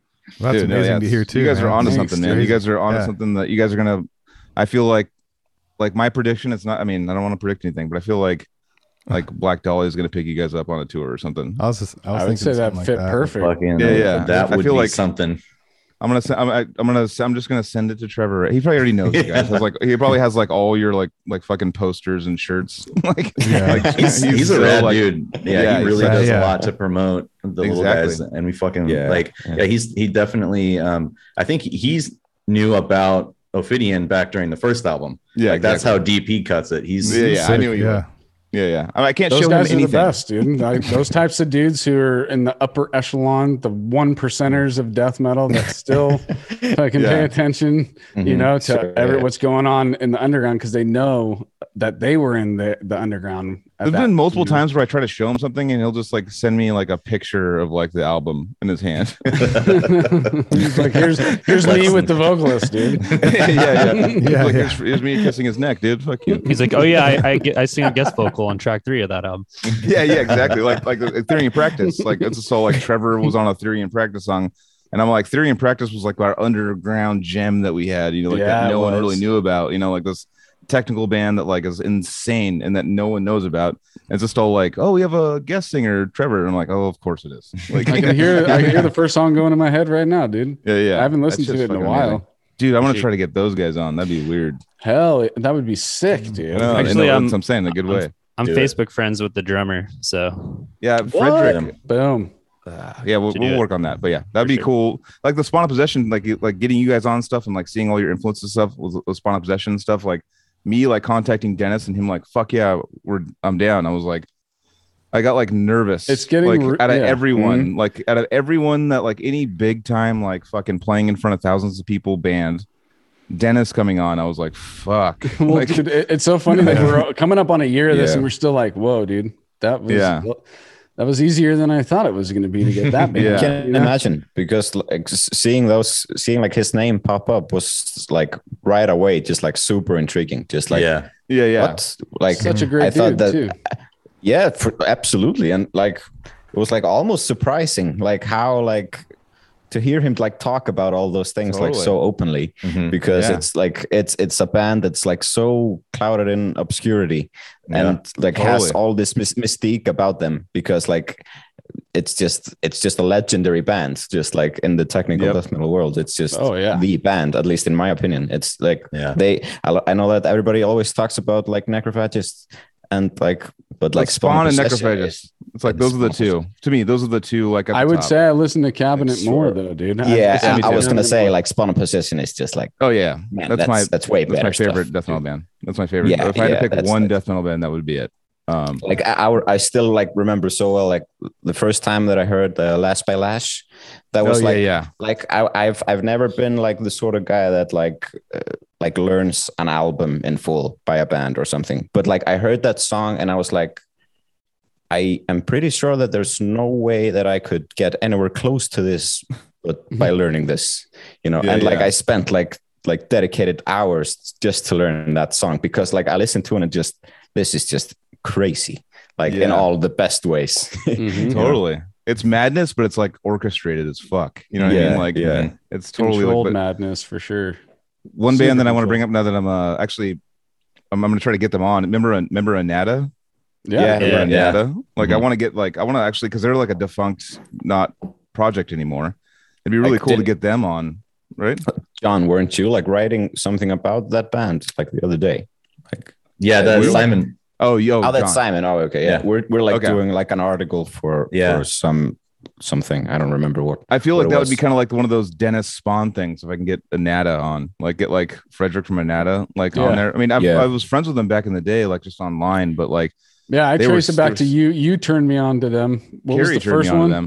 What was the I forget what it's called. I forget, but the blue one, the Conductor's Departure. Yeah, like that album. Like, dude, if you like me being a deaf guy, like only having one ear, that's one of those ones that like if you listen to that album with one ear, it's just like there'll be parts where it's just all ding, ding, ding, and like the other guitars like bouncing off of it. It's a completely different album with one ear. Like it's like they're bouncing off each other with all these weird harmonies and stuff.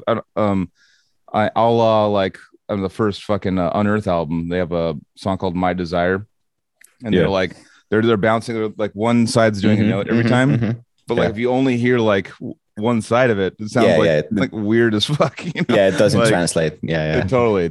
And I learned to have to listen that way because I'd have to have one ear open at work to make sure no fucking car is gonna fall on me or something. I actually had to I would listen to an album and then like later on I'd go purposefully the other ear just to have a different experience. Just memorize how each ear sounds and just play it in your head. Having John and Daniel on. Okay, so we talked about getting Dennis on, that was like a gold mine or something. What if you guys could pick one guy in the tech that you haven't heard us do, like just some like gem, like hidden gem out there? Yeah. Like, because the Nada one was like, I was like, damn, that's gonna be sick. And like, I know that would be like a big deal, big splash, but like, I want like what I'm trying to think of, like what would be like the big like underground that all the tech death nerds know all about, like ourselves. Yeah, exactly. Like there are a few that like because the genre being so like obscure still, even though there are bands that have like penetrated towards like, I don't know what you say, like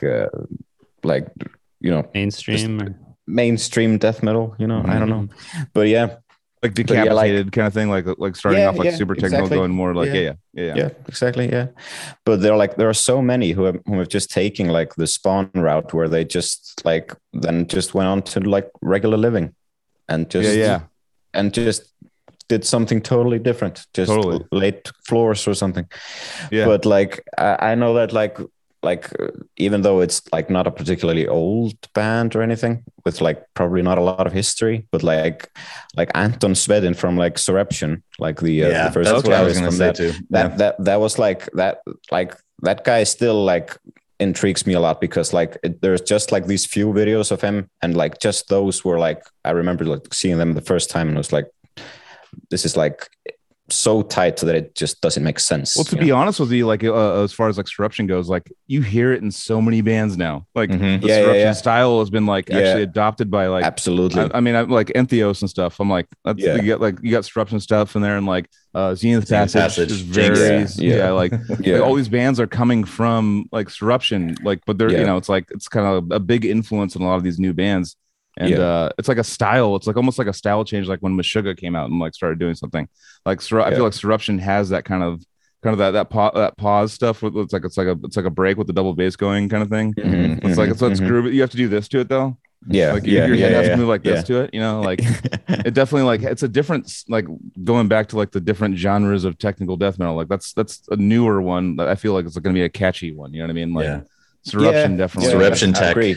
I agree. Like and also like the new Zenith Passage song, which is of course like probably just like a Surreption worship, but it's like it's an awesome song. It's just like it was on repeat like in my car for like forever. Still. Justin's very controversial dry tone that just can't fucking stop bobbing your head to it. It's we all went me, Joseph, and Trevor and Justin and Derek went to see Between the Buried and Me in LA, and Justin walked up to me. He's like, "What do you think about the new track?" I was like, "Dude, it like tickles me, dude." Like, it's all like that's a good way to describe it. It's just like those riffs are just like there's something about those riffs though as well, because like the guys in my other band in Misere, which is like more like on the hardcore side of things. But still really heavy. Like those guys are like overall like not that much into death metal, but I showed them like the Zenith Passage song when we were in the studio the other day, and like all of them were like, "What band is this? Like this is really cool." So like it's even that style that makes you move your head differently. Like I remember touring with Animals as Leaders, like everyone like when, because they were brand new when they were opening, like before us, Animals was opening, and like and watching the crowd, like they all moved their like head a certain way. It wasn't this, it was like exactly and like I was like, oh shit, you're onto something. It's groove. It's like groove, but in a new way. Like totally. It's hidden. It's a hidden groove almost. And then your body just knows what to do. Like your body goes like, all right. It's just something natural. It just has like a universal appeal. It's super cool. Yeah. But like you should get like you could also like, do you remember the bass player from like Spawn of Possession, like Erland Kaspersen, which played with a million other bands as well? We toured with him. In Vile. Really? He was in Vile. He played in Vile on our first tour. Odious' only full length tour. 2006. Cool. Yeah, that's amazing. He's probably the best. Would you say he's the best death metal bass player? Can we just say it out loud? He's fucking insane, dude. And like him and Forrest. So it's like a fight between him and Forrest, right? Would you say those are the two? I was talking about this last night with someone. I was like, someone brought it up to me. They're like, "Who's the best death metal bass player?" I'm like, "Fuck." I don't know. Erlen can party better than whoever you're about to say though. So yeah, Erlen can black out. Erlen wins, dude. Yeah, exactly. Not the Vulture. Yeah. Oh, the Vulture is up Jeff there too. can party too, dude. So, but Erlen's like on a different, like it's listen like to me. I'm not even judging these people on how they play their instrument. I'm just like, dude, he could fucking party, dude. Trevor. Well, watching Trevor, because Trevor's a bass player, like my best friend roommate guy over here. He's a bass player, and he like watches those bass with me, and he's like watches Erlen. He's like, that's not like what the fuck is that? Those Spawn videos that he recorded. He does the four fingers, like he was like it's perfect dude. time. I feel like a conversation about death metal bassists would be remiss to not acknowledge Scott Plummer, though. Rip. That guy was from Pyramia. That guy was a fucking madman.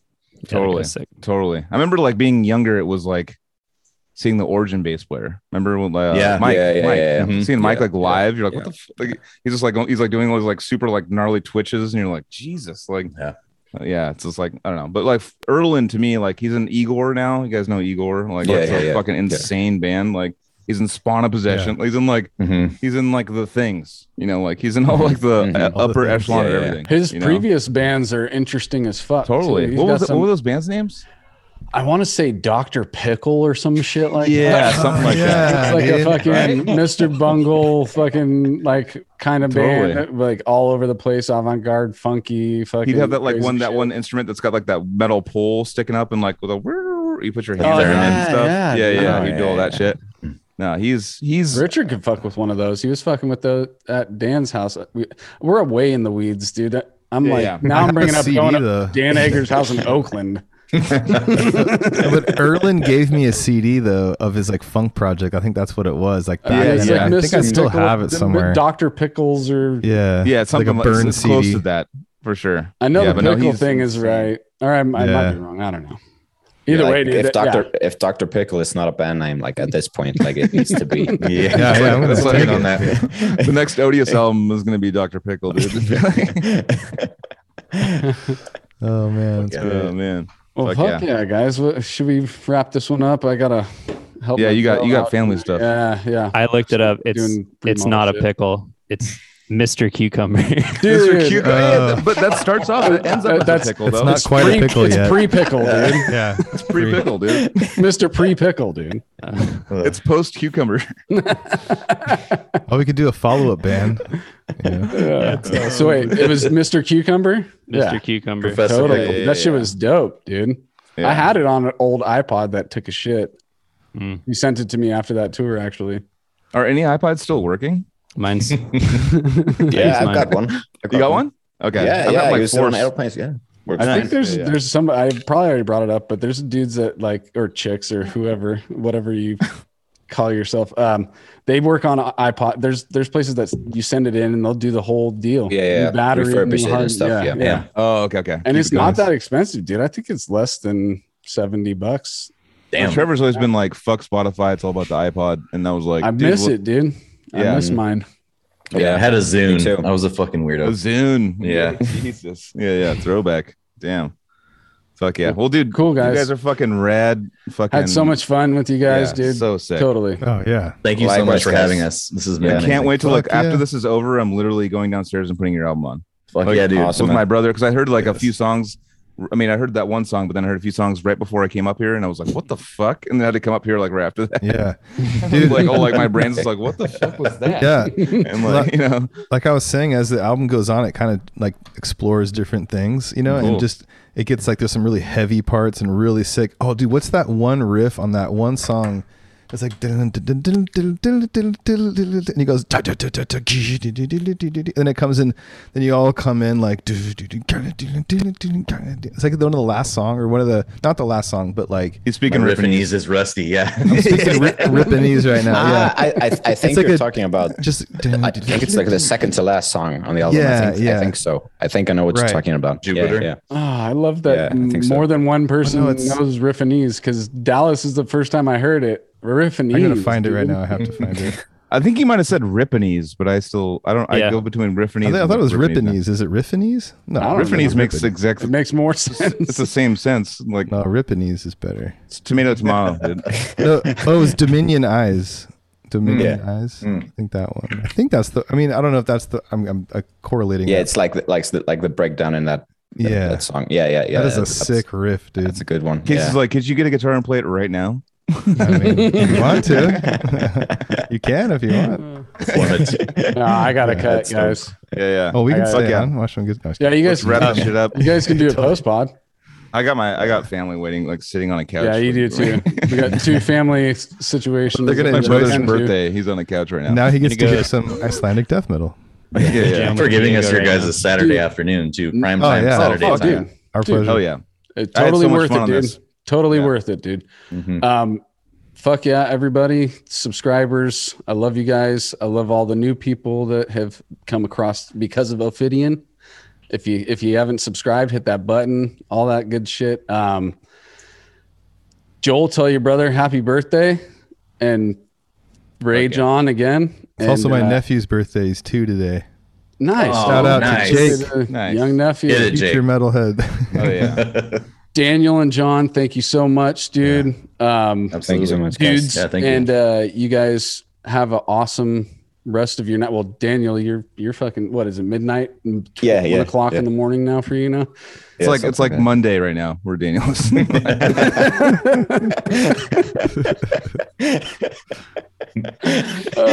called out of work. Oh, nice, dude. Yeah. Killer. All right, rock on, guys. We got some really cool stuff for you guys in the future. We will disclose it in the future. Have a great weekend. Don't puke on yourself like Joel did last night, and we'll see you next week. Friday, next week. Rock on.